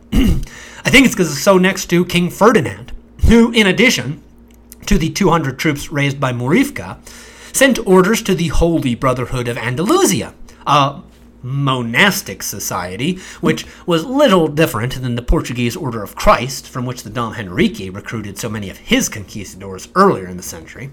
And in response to the Spanish king's command, 150 more men and 55 horses also went to the Gran Canaria from the Holy Brotherhood of Andalusia. Now, Pedro de Vera now found himself well supplied with men and provisions, and so set out to attack the Canarians in the mountains. Galindo tells us that the people of Galdar was struck with astonishment at the arrival of the Guanarteme. The newly baptized Don Ferdinando went to the resistance in an attempt to broker peace. He assembled all the chiefs of his people and explained to them how vain and imprudent it would be to attempt to hold out any longer, and that such obstinacy could only end in their own destruction. Some were moved by his reasons, and according came and submitted themselves, but the far greater part refused to give ear to his advice. They proceeded to elect for their general the valiant Tafarte instead. The assembled Guanche gave Don Ferdinando a chance to go with them. He declined, and so they also elected a new Guanarteme as well. The new Guanarteme was one of the sons of the late Guanarteme of Telde, and this was basically a pretty strong rebuke of Don Ferdinando.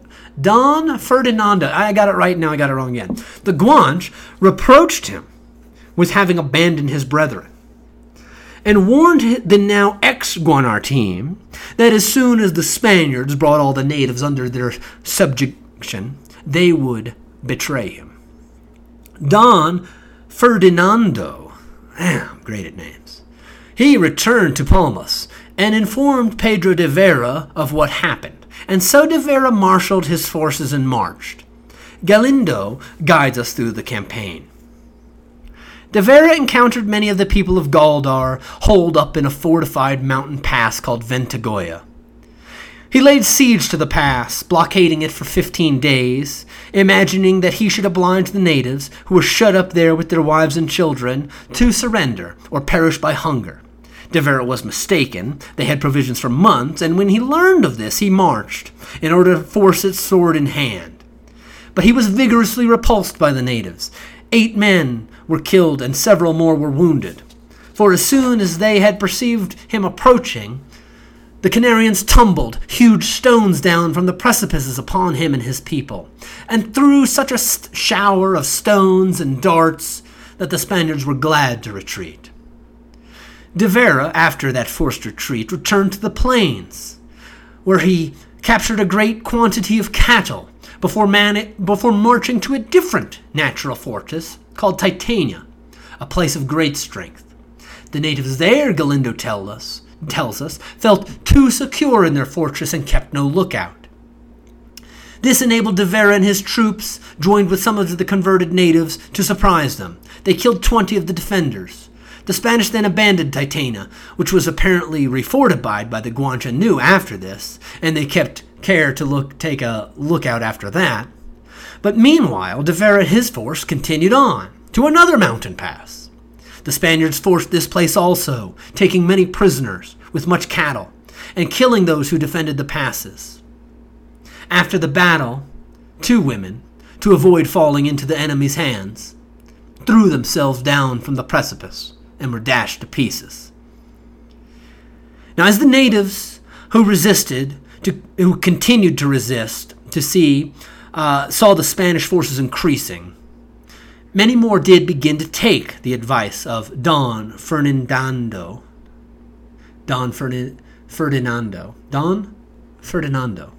But General Tafarte did not follow the example of his countrymen. Instead, like the 2 women previously described by Galindo, Tafarte saw himself deserted, and that none of his tribe were willing to stand by him or make head against the Spaniards, and so he resolved to die rather than submit. Accordingly, he went to the top of a steep precipice and called aloud, "Atertifma! Atertifma!" which is the manner in which Canarians invoked God. He then threw himself headlong down and perished. After this, Pedro de Vera continued to hunt distressed Canarians from their caverns and hiding places. Even then, though, the spirit of freedom was so strong in some of the Canarians that when de Vera attacked still yet another fortress after the suicide of Tafarte, the result of the battle was the most severe defeat the Spaniards had experienced on the Gran Canaria in years. Half of de Vera's troops began climbing the mountain and found themselves unopposed until they were surprised by the Canarians, and only after they had all entered the first pass. Suddenly, giving a great shout, they tumbled down an immense quantity of huge stone upon them from the adjacent heights. The Spaniards were unable to resist this unexpected attack, and sought their safety by flight, but in vain, for the pass by which they ascended was very narrow and steep that they could only crawl down one by one on all fours. In doing this, a most dreadful carnage of the fugitives ensued. The conquistadors did manage to escape, thanks to the other half of the force arriving, but afterwards de Vera retired back to Palmas to take care of the wounded, of which there was a great number, and in addition, 50 were left for dead in that spot. But de Vera did not intend on resting for long. But in the end, it was Don Ferdinando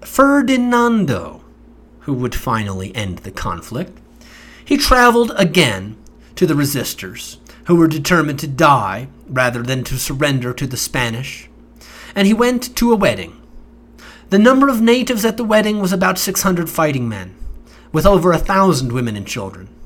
Among these were all the nobles and the young Guanarteme of Telde, who was about to be married to the daughter of the Guanarteme of Galdar, which would unite the 2 tribes and make him king of the whole island.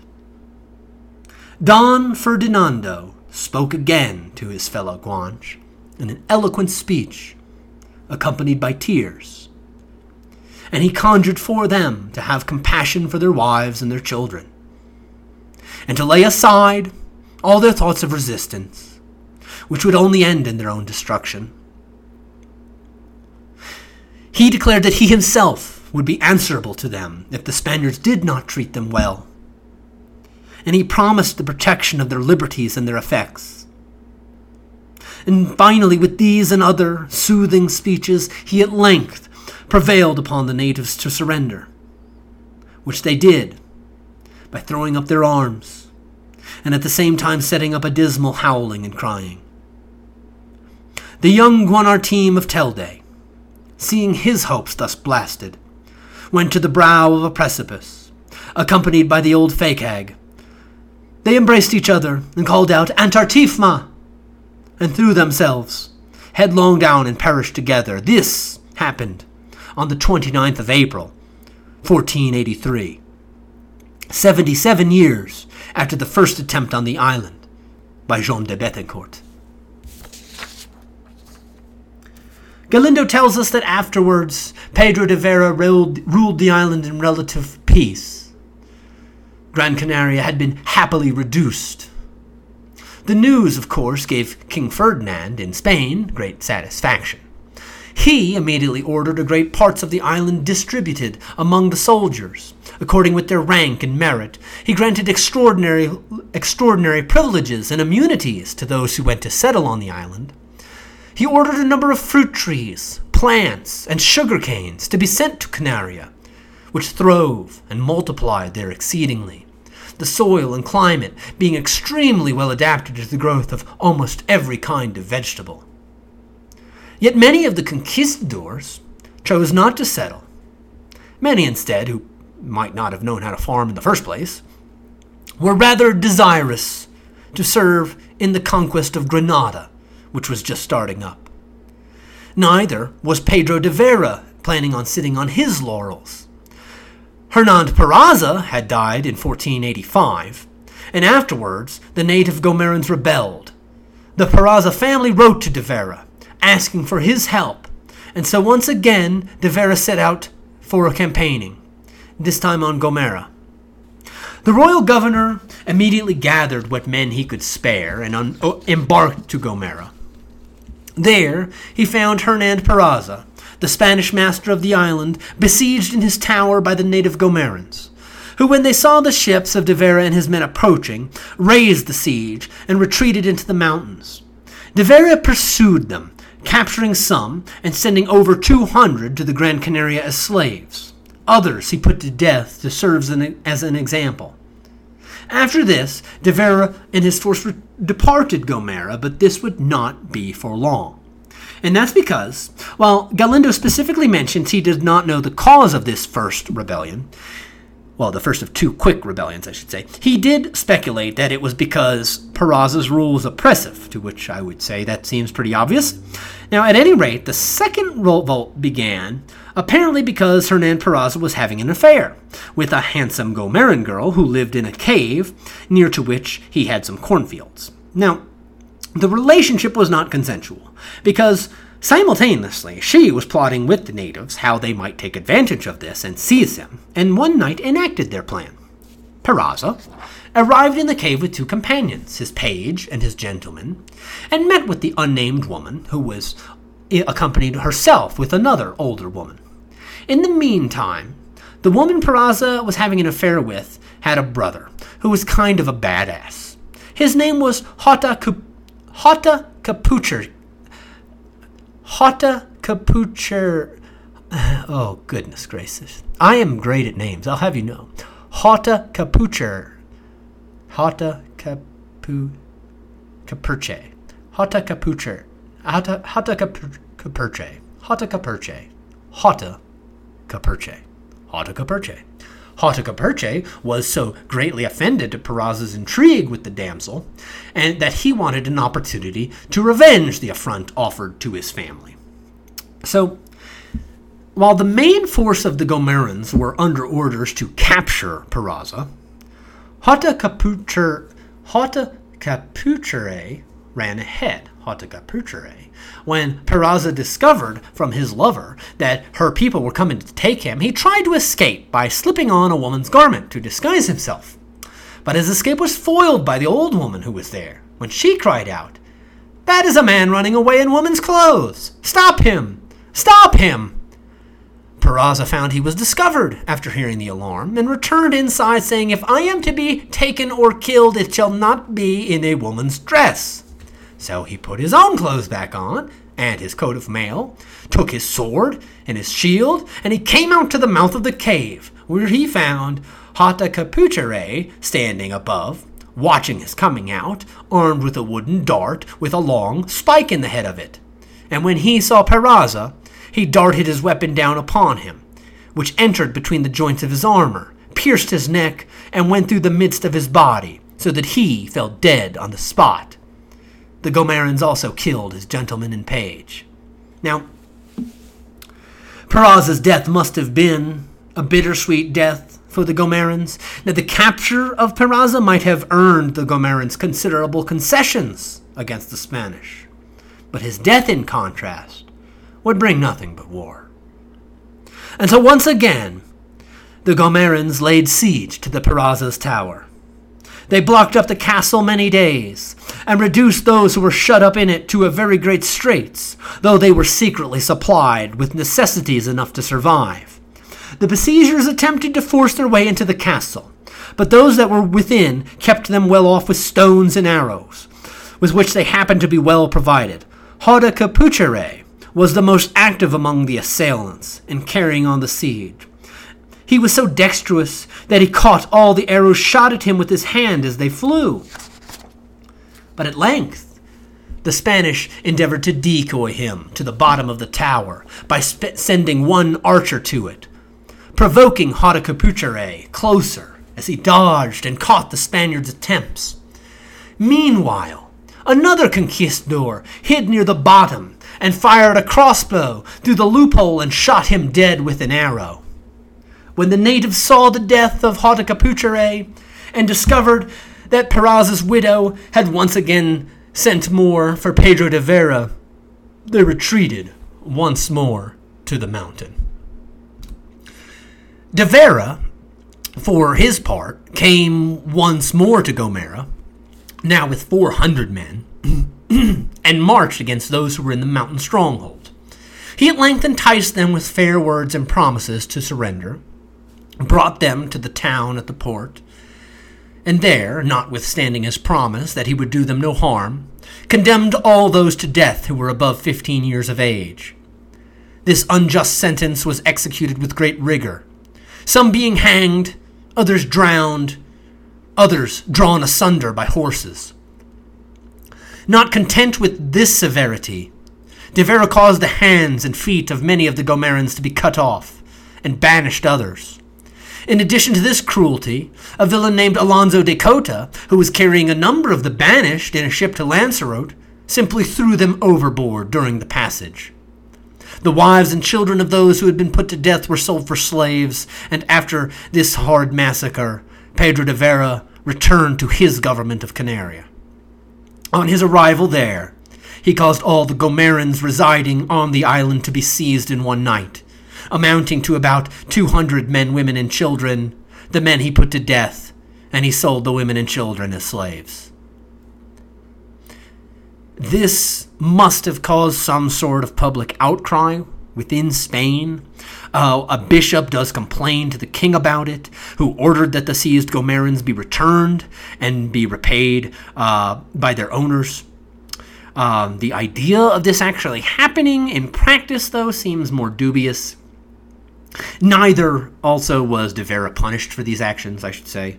Quite the opposite, in fact. He was recalled from his government post to answer for the complaints, and after that, he was given command of the expeditions in Granada and was made marshal and commissary for that war by the king, who appreciated the fact that De Vera knew well how to dislodge an enemy from strong and accessible places. And as the mountains of Granada were full of them, His Majesty thought Pedro de Vera might be employed there to good purpose. So Pedro de Vera's conquistadoring career veered back to the Iberian Peninsula, and eventually he retired and died in Spain. And meanwhile, one of his favored captains, Alonso Ferdinando de Lugo, he meanwhile was not content with the well-watered, fertile lands which he'd won on the Gran Canaria, and he went to Spain, Masaya, to obtain from their majesties a grant of the conquest of Palma and Tenerife for himself. After getting that, he went to Seville to provide himself with the necessary ships, men, ammunition, and everything else necessary for the undertaking. Now, Galindo tells us that the Spaniards had long been baffled in their attempts at conquering Palma, where years earlier, Gian Peraza had met his fate and was immortalized in song. Afterwards, his vassals continued to descend upon the island to make raids for cattle and slaves, but relations by the late 15th century had become a bit more peaceful. Well, at least till De Lugo and his men arrived on the 29th of September, 1490, and fixed camp. Galindo tells us that Alonso de Lugo fortified his landing place strongly before proceeding further into the country. After this, he made allies of the Guanche tribe on the southwest side of the island, who had long had good trading terms with the Spaniards on Hiro. De Lugo secured an alliance with them by offering them presents and promises for their support. And from there, he traveled to the northeast side of the island, where he met more resistance. Here, De Lugo found the inhabitants in arms. They would not be persuaded to submit to him either, until he attacked them, killing some and taking many prisoners, and returning to camp afterwards to refresh his troops. He did not wait there for long, and Alonso de Lugo soon set out for the last of the Guanche strongholds on Palma. The large hill where the Canarians were posted was difficult to get to. Galindo tells us De Lugo only succeeded in reaching the top because he was aided greatly by his native allies, which he'd obtained by means of the previous 2 outings, and who were of great assistance, helping De Lugo and his men get up to the heights where the Canarians were posted. With this native help, Alonso had an opportunity of attacking them on more equal terms, which he did with great bravery, but could not force the passage and was obliged still to retreat. But the victory caused little elation amongst the people of Palma. That same night grew bitterly cold. Most of the old people, women, and children had been sent to the top of the mountain for security, and in the cold of that night were frozen to death. With this fact, and the idea of facing a continued siege by the Spaniards, the natives, led by a man named Taunife, agreed to surrender. But when they came down from the mountains, the Spaniards, still suspicious, fell upon them, and a great bloody skirmish ensued, which ended in the death of captivity of all the natives. This happened on the 3rd of May, 1491. The conquest of Palma complete, Alonso de Lugo gathered his forces and sailed to Tenerife, taking with him as many troops as could be spared. Immediately afterwards, on Palma, a rebellion began. So De Lugo sent a ship back with 30 Spaniards and some of the natives he trusted, and this was dispersed not without bloodshed. Afterwards, to strike terror in the natives, De Lugo caused the chiefs and ringleaders of the rebellion to be put to death. This severity had the desired effect, and so now De Lugo was able to concentrate on Tenerife, the last of the free Guanche Islands. After the failed rebellion on Palma, many of the last holdouts, as many Guanche chose to do elsewhere, committed ritual suicide. Here on Palma, the chosen method most often was starvation. Without freedom, many of the Guanche there, it seemed, simply lost the will to live. Alonso de Lugo arrived on Tenerife on the 3rd of May, 1493, along with 1,000 veterans and some horses, well armed and equipped in order to subdue the island. It was a force mighty enough that the inhabitants merely questioned him when he and his men landed. They did not dare to attack it. When Alonso de Lugo was asked why he had come to Tenerife, he replied he had merely come to convert the natives to Christianity. His army marched across the island, capturing livestock without resistance, until finally the Guanche were ready to spring an attack. They were outmanned. The Guano team of Tenerife only commanded 300 warriors. In years past, like all the other islands, his predecessors would have commanded thousands. De Lugo, on the other hand, commanded 1,000 Spanish conquistadors, armored with horses and gunpowder. And in fact, De Lugo, you would assume, and the Spaniards would have thus had no trouble conquering Tenerife.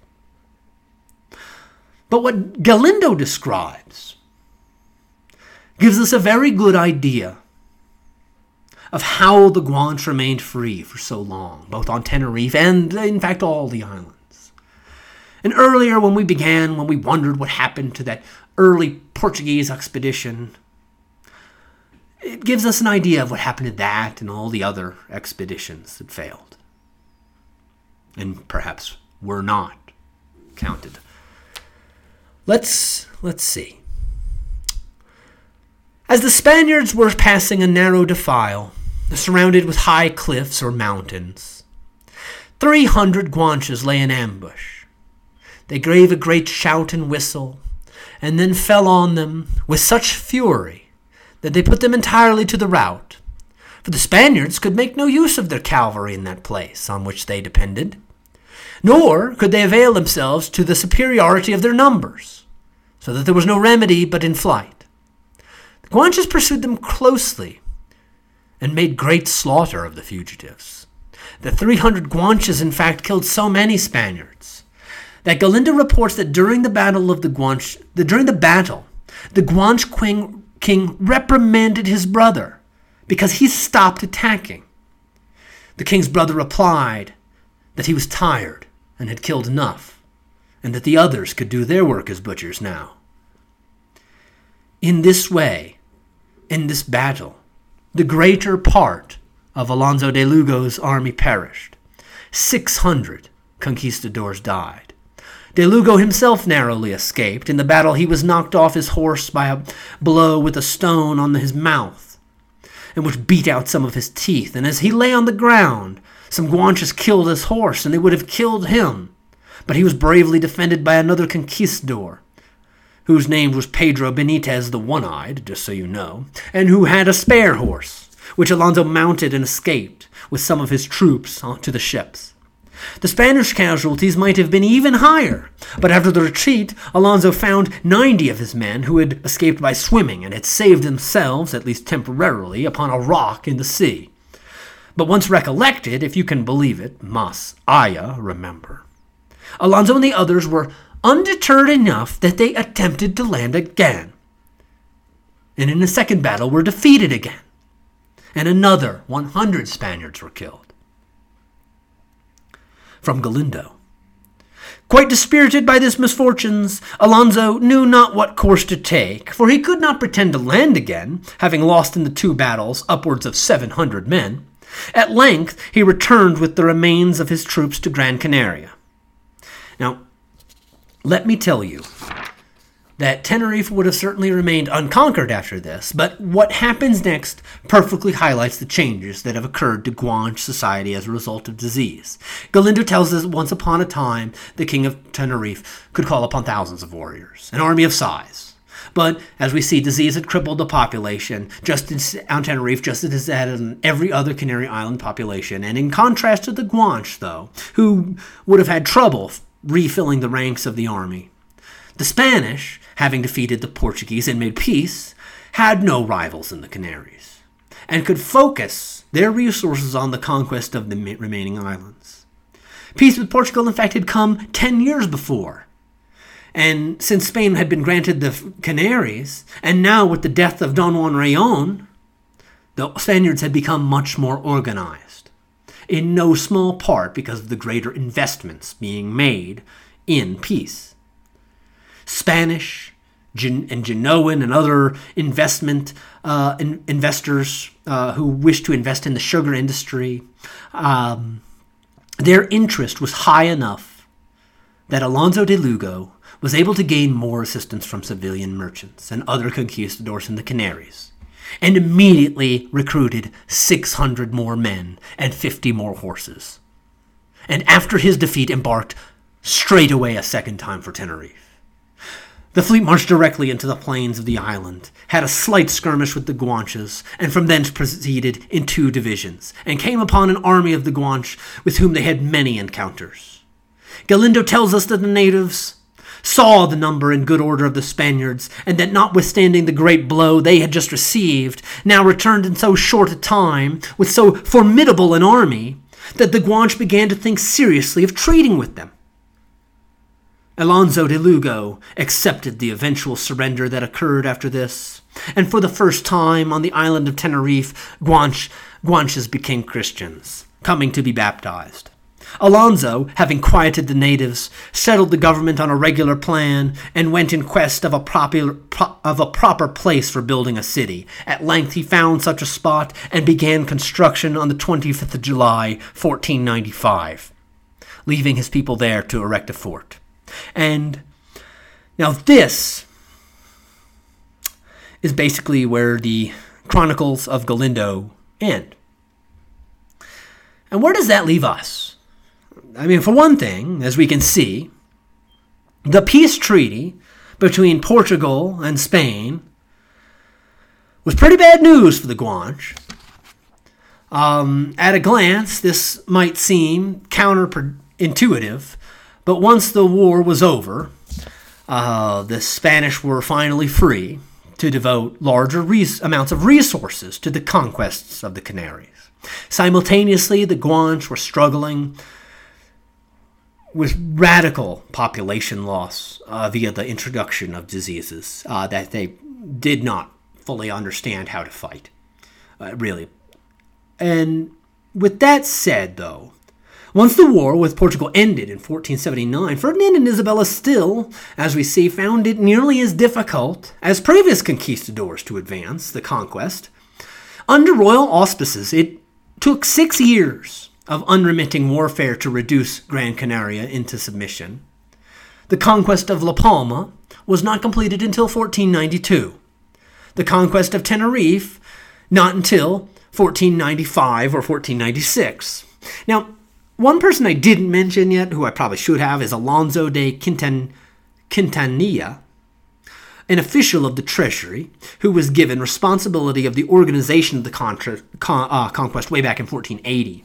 Now, Quintanilla did all sorts of things to fund the conquest, including mortgaging royal booty from previous conquests, and very importantly for the future, making deals with Italian and chiefly Genoese capitalists, such that the final conquests of La Palma and Tenerife were financed by ad hoc companies, in which financiers and conquistadors engaged to share in profits.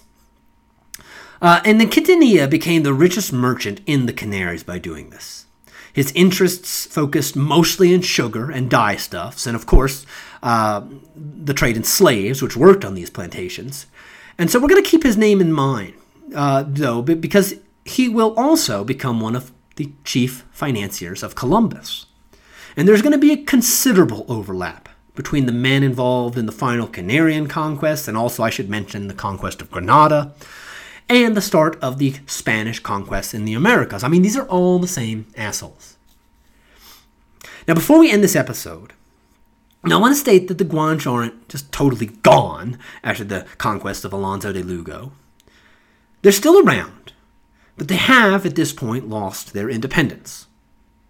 They will continue to work for and occasionally rebel against Spanish rule, but so too will disease and mistreatment continue to ravage their population. In addition, by the early 16th century, the pressure by the sugar financiers slowly brings an end to the previously established reservations that some Guanche tribes were able to secure, such as Guanache Semiden on the Gran Canaria. And in the end, we see that maybe it was the hardliners who argued against Don Fernandino, who might have been right all along. Once the Spanish defeated the Canarians, they did betray them, revoking treaties under flimsy pretenses in ways that unfortunately would be repeated again and again in history in the Americas. Now, in an earlier episode, and this is why in an earlier episode, I made the claim that the chief export of the European conquistador was human misery. Now, on the Canary Islands, we see that on full display. I mean, how messed up is that? Where you learn a story about the past and you have to wonder whether the people who killed themselves were right to do so. The fact that that's even a question is difficult. And if you think that it shouldn't be a question, I need to remind you that we're talking about people for whom their families may have been gone, and their entire little way of life was disappearing, and everyone they know. And that continued life meant a life of slavery, if not just outright torture and death. So, anyway, I don't want to leave us on too low a note, so let's talk about next episode. Because next episode, we're going to zoom back out from the Canaries, and we are going to spend some time here, because after all, the episode is entitled The World of Christopher Columbus. The main action will take place in the Atlantic and on the African coast. Now, because even though Portugal and Spain settled their differences regarding the ownership of the Canary Islands in 1480, the rivalry between these two nations is just getting heated up. So to finish our opening series, we're going to take a dive into the late 15th century equivalent of the 20th century space race. Because to do that, and if we look at it that way, that's going to help us better understand why Ferdinand and Isabella are so eager to finance Columbus's foolhardy voyage in the first place. At any rate, I look forward to speaking with you again, and until then, may you all live long and prosper.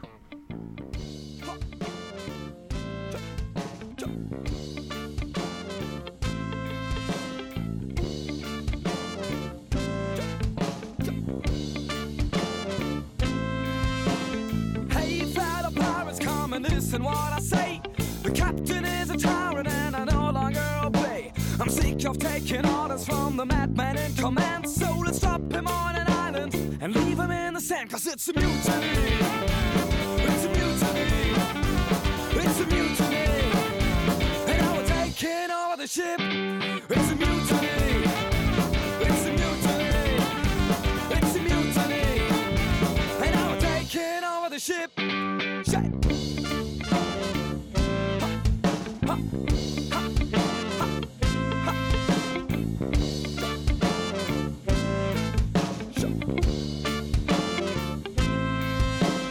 Hey, mighty captain, haven't you heard what's happening here? You're no longer in control, and we're drinking up your beer. This is now a democratic, egalitarian pirate ship, so enjoy your trip.